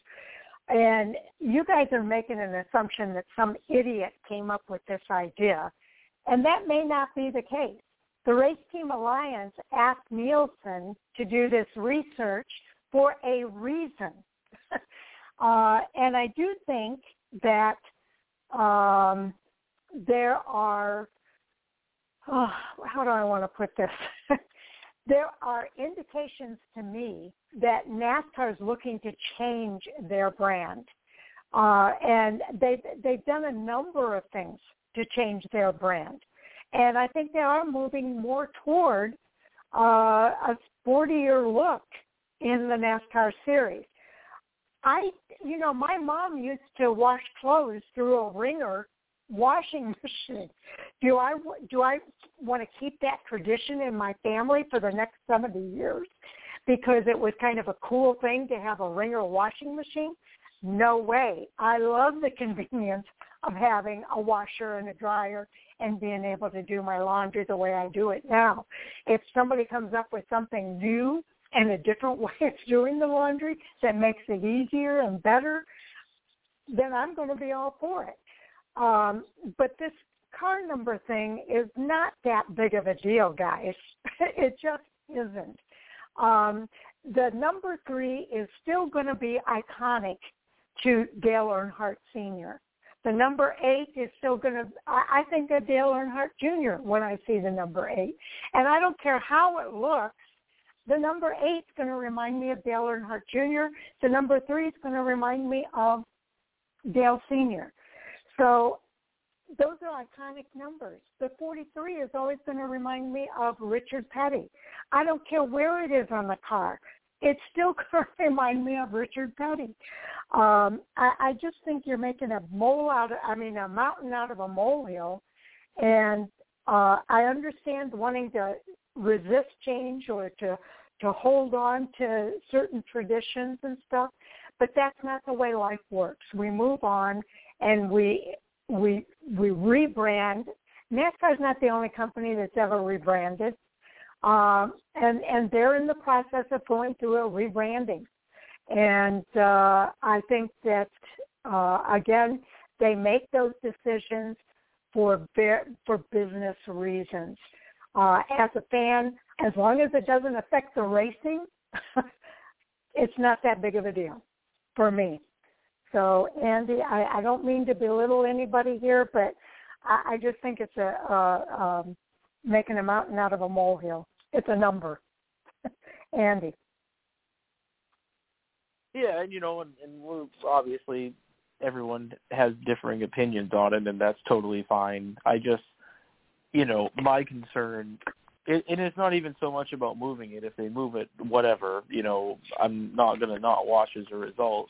But, the first thing they'll do is move it, and then they'll decide that it's too big, so then they'll shrink it down. And I guess the point I'm trying to make is if the number becomes an afterthought, eventually, maybe we get used to it. I don't know, but I just think that it takes away from the identity of the teams, and it takes away the identity of the driver. So to me, the number is important. It always has been important since I started watching, and hats, T-shirts, whatever the case may be, has all that stuff on it. The number, including the way that it is stylized, it's part of the experience as a fan, at least for me.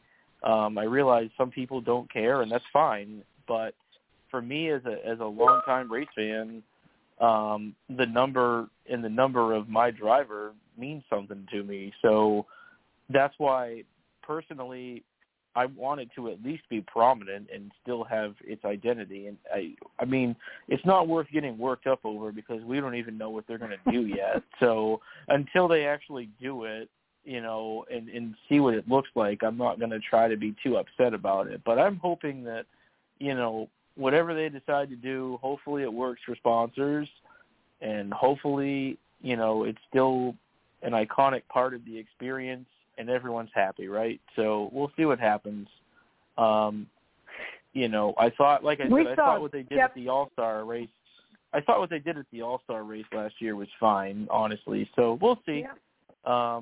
But certainly going to keep watching and talking about racing no matter what. So we'll see what happens. When Jeff Burton changed his number, we didn't we bought new T-shirts, right? Yeah. How many number changes did we go through? Huh?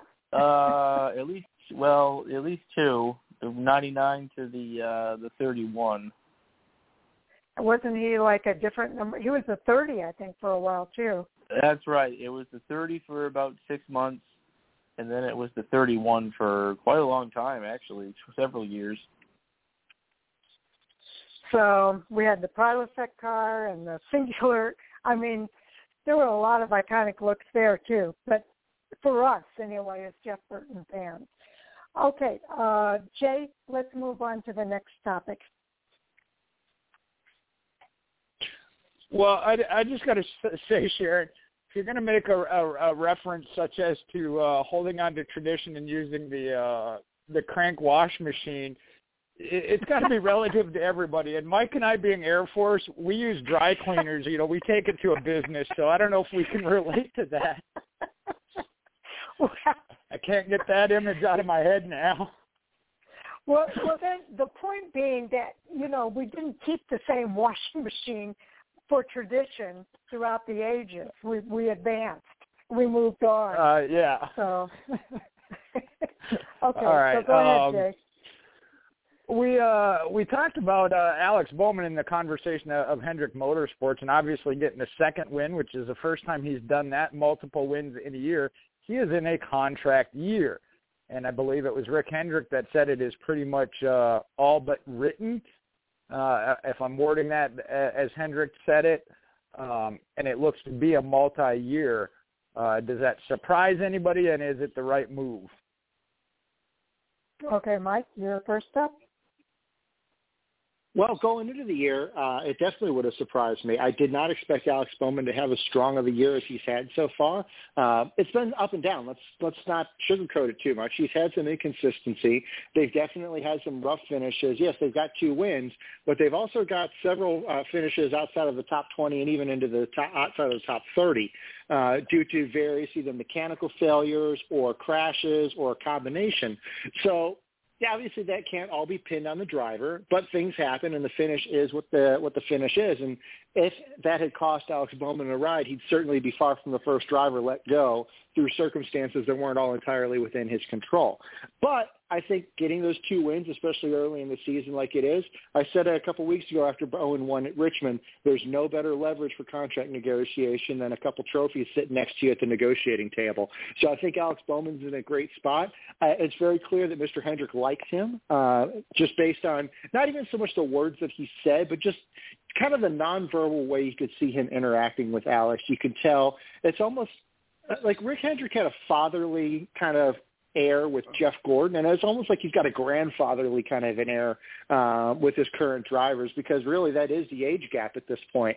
And I like what I see there. I think assuming that Hendrick Motorsports brings 4 cars back for next season, I don't see a change in the Hendrick Motorsports lineup. I think Alex Bowman is back along with his 3 current Hendrick teammates.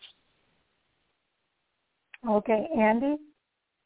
Yeah, I would agree with that. I think that Alex has made a pretty strong case to start the year for why he should be back. In fact, from what I've read today, Mr. Hendrick said that it's nothing but a formality as far as them just getting it done. They've already begun working on it. So the driver lineup that they have right now is not only very young, but it's also very talented. And I think that while we've seen some changes here and there to their lineup in recent years, I think the 4 that you see now is the 4 you're going to see for quite some time. And the only question mark I had possibly was Alex Bowman, but he's certainly done a lot to, prove his worth and at least remain on that team for, another year or 2, hopefully longer. So I really don't see any changes with Hendrick Motorsports anytime soon. And, certainly I think any one of them right at this point in time, based on how strong their cars are, any one of them could win on a weekly basis. So probably going to be no changes there. Yeah, I can't say that I'm really surprised. I've known Alex Bowman since before he was racing in NASCAR's Top 3. I kind of stuck with him through his, racing with Tommy Baldwin Racing and some of these other teams that really did not showcase what his talent is. And it's not until he came to Hendrick Motorsports that I think he was able to showcase exactly what his talent is. So I really think Alex is just as talented as William Byron and Chase Elliott and Kyle Larson, and I think Andy's right. I think that the 4 drivers that are at Hendrick Motorsports now are going to be there for quite some time, and I'm happy to see him having success at Hendrick Motorsports for that reason, because he's worked really, really hard and had to go through the trenches, if you will, in order to get where he's at. So I'm happy for the multi-year deal for him. And I look for Hendrick Motorsports to have a strong organization, that they've been building toward this, and it's starting to happen. But they're going to have their peaks and valleys too. So, but I'm happy for the success that they're seeing, and I hope it continues for a while. So, Jay, your thoughts? Well, one thing I look at when you talk about Hendrick Motorsports, if I compare it to other organizations, I think they are more committed to their drivers that fit within their organization and represent them well and the talent they have. We've seen that in the past when it comes to Casey Kane, Mark Martin. You don't see a lot of driver changeover at Hendrick Motorsports. Now, I know if somebody's going to counter-argue me here, the Kyle Busch deal, but that was one of those where I think that just didn't mesh as far as the personality with Hendrick Motorsports. They put more focus on providing the best equipment they can so the driver can showcase that talent. And I think that's where Alex Bowman fits in. Even when Hendrick didn't have a ride, he brought him into that organization as the simulator tester for the team. We saw Landon Castle as one that had been with him forever with that same role. So I think that says what Hendrick believes in the talent of the driver, and then does the best to provide them the opportunity. And I know there was some concern at the beginning of the year when it comes to sponsorship at the end of last year and going into this year. But I think that, as you said, Alex Bowman is living up to it. He's still having that kind of roller coaster inconsistent season, but he did pick up his second win, which means from previous years he's shown improvement. It's not just one win. And they pointed out, somebody, I don't remember if it was on Twitter or Race Hub, it's been on 4 different styles of tracks that he has gotten his 4 wins at. So that is something that an owner is going to look at. You don't want to bring in just a road course runner or a short track expert. You want somebody that's going to be consistent throughout and show that improvement and build upon it. So I know we talked about this with the possibility of junior motorsports moving up and how that might play in, and that may be part of something they're looking at. But like I said, you just don't see a lot of driver changeover at Hendrick Motorsports. Okay, Mike, follow up. Jay, I really hate to do it, especially the way you dug at me earlier, but I got to agree with you. If William Byron had stayed in the Toyota pipeline, he probably would have been let go after the end of last year. And one of the other drivers in the pipeline probably would have taken his place. Just based on the first 3 years of William Byron's season, of his Cup career, it was real easy to say that William Byron was not living up to expectations. He was kind of a dud, kind of a flop, and we kind of had the same – we were putting him into the same kind of box that Daniel Suarez and Eric Jones fell into by virtue of being in that, as it's been described, the Toyota meat grinder. And you're absolutely right that Hendrick Motorsports and Chevrolet in general, they tend to take a little bit more time to develop their drivers. They give them a little bit more leeway to make mistakes, maybe have a bad season or 3. And now look at where we're at with William Byron. He's having a phenomenal season. Second in points, 1 win so far, knocking on the door every single weekend. Same thing for Chase Elliott. His first 3 years in the 24 car were not bad. He made the playoffs every year, but he won almost 100 races before he won that first race, despite all the hype around him. And he's another driver that everyone was starting to whisper about. Was Chase Elliott overrated? Was he not the prospect he was made out to be? And now he's the defending champion. So I think that speaks volumes about Rick Hendrick and that organization's willingness to hang on to drivers, develop them, see the potential, and not cut them loose at the first or second sign of adversity. And it really is starting to pay fruit this year as we see Hendrick Motorsports dominant this past weekend and very strong every weekend so far this year. Andy? I don't really have any follow-up to this one.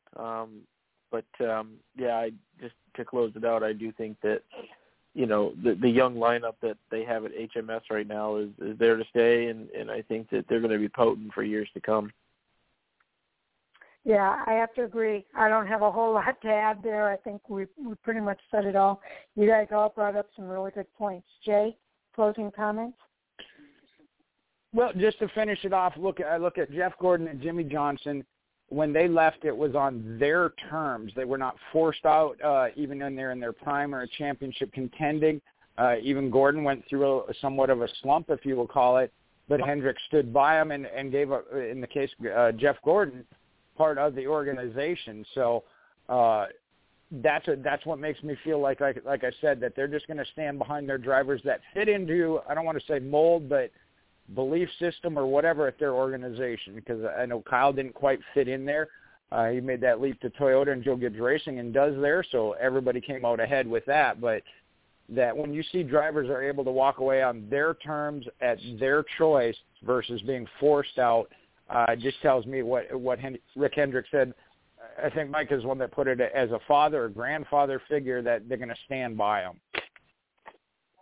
Yeah, that's always a good thing. Okay, we're at that time of the night for our round table. So, Mike, we'll start with you. Mike_Rizzo on Twitter, Mike_O on Reddit. Nothing really in the pipeline right now. I'll have to think of something here soon because the last article I've got is getting a little stale. I'll come up with something. Somebody's got to be coming up on a hot seat article or something like that. We'll see. All my hot seat candidates I had going into the season, Alex Bowman and William Byron, they're kind of they're exceeding expectations. So I'll have to look a little bit deeper into the field and see who else maybe I can write a little bit on here before the end of the month. Okay. Jay.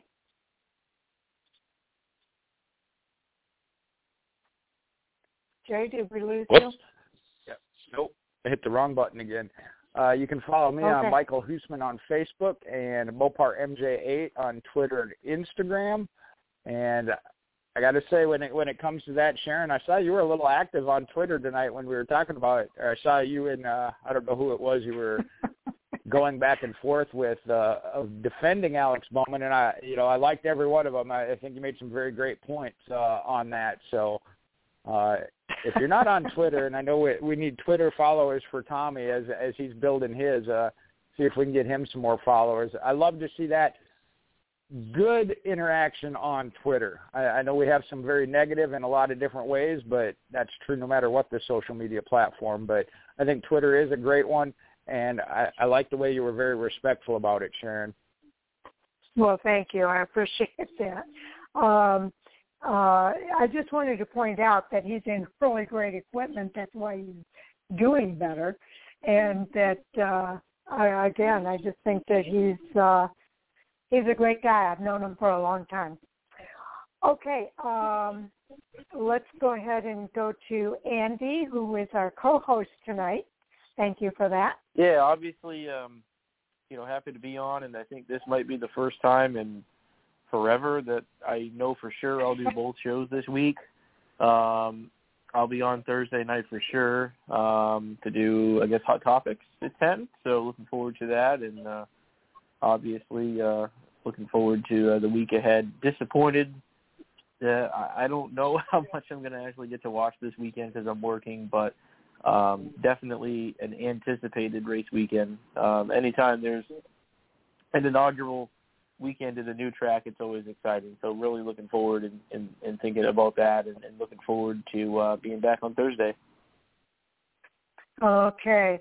I am your CB14 fan, Andy? Yeah, that's right. Yep. Okay. I am going to be heading down to Texas this week, but I don't know if I'm going to get to Dakota races. It happens to be my grandson's birthday, and I know the 22nd is going to be tied up with that, but I've been trying to talk my son into going to one of the races. Whether or not we accomplish that is yet to be determined, but I am super excited for the Dakota races. I have been ever since they announced it, and definitely looking forward to those events this weekend. I am Fan4Racing site on Twitter, Fan4Racing blog and radio everywhere else, including our website, Fan4Racing.com. I have an article from Tommy I'm putting out hopefully tomorrow morning, and that's about the SRX Series that is soon to be racing 6 events this summer.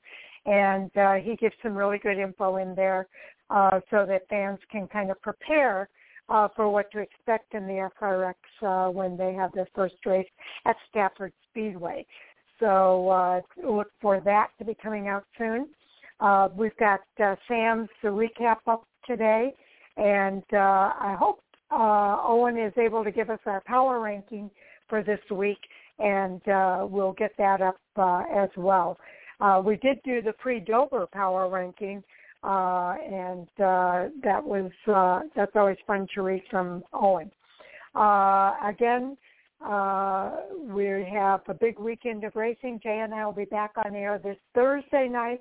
We do have Jesse Love joining us on Thursday night, and I'm looking forward to that. He's last year's champion in the ARCA West, so definitely looking forward to talking to him before their next race comes up. So, again, I can't think of anything else other than to say thank you to our listeners and to our Fan4Racing Crew. We appreciate all that everybody does as far as tuning in to hear what we have to say, and our team for their contributions to the conversation and to the website on an every week basis. So definitely appreciate each and every one of you. So with that, I guess we're ready to call it a night, guys, and we'll talk to everybody again on Thursday night from Texas. See you Thursday. Night, everybody. I'm gonna go utilize that brand new washing machine I got. Good deal. Good night. Good night.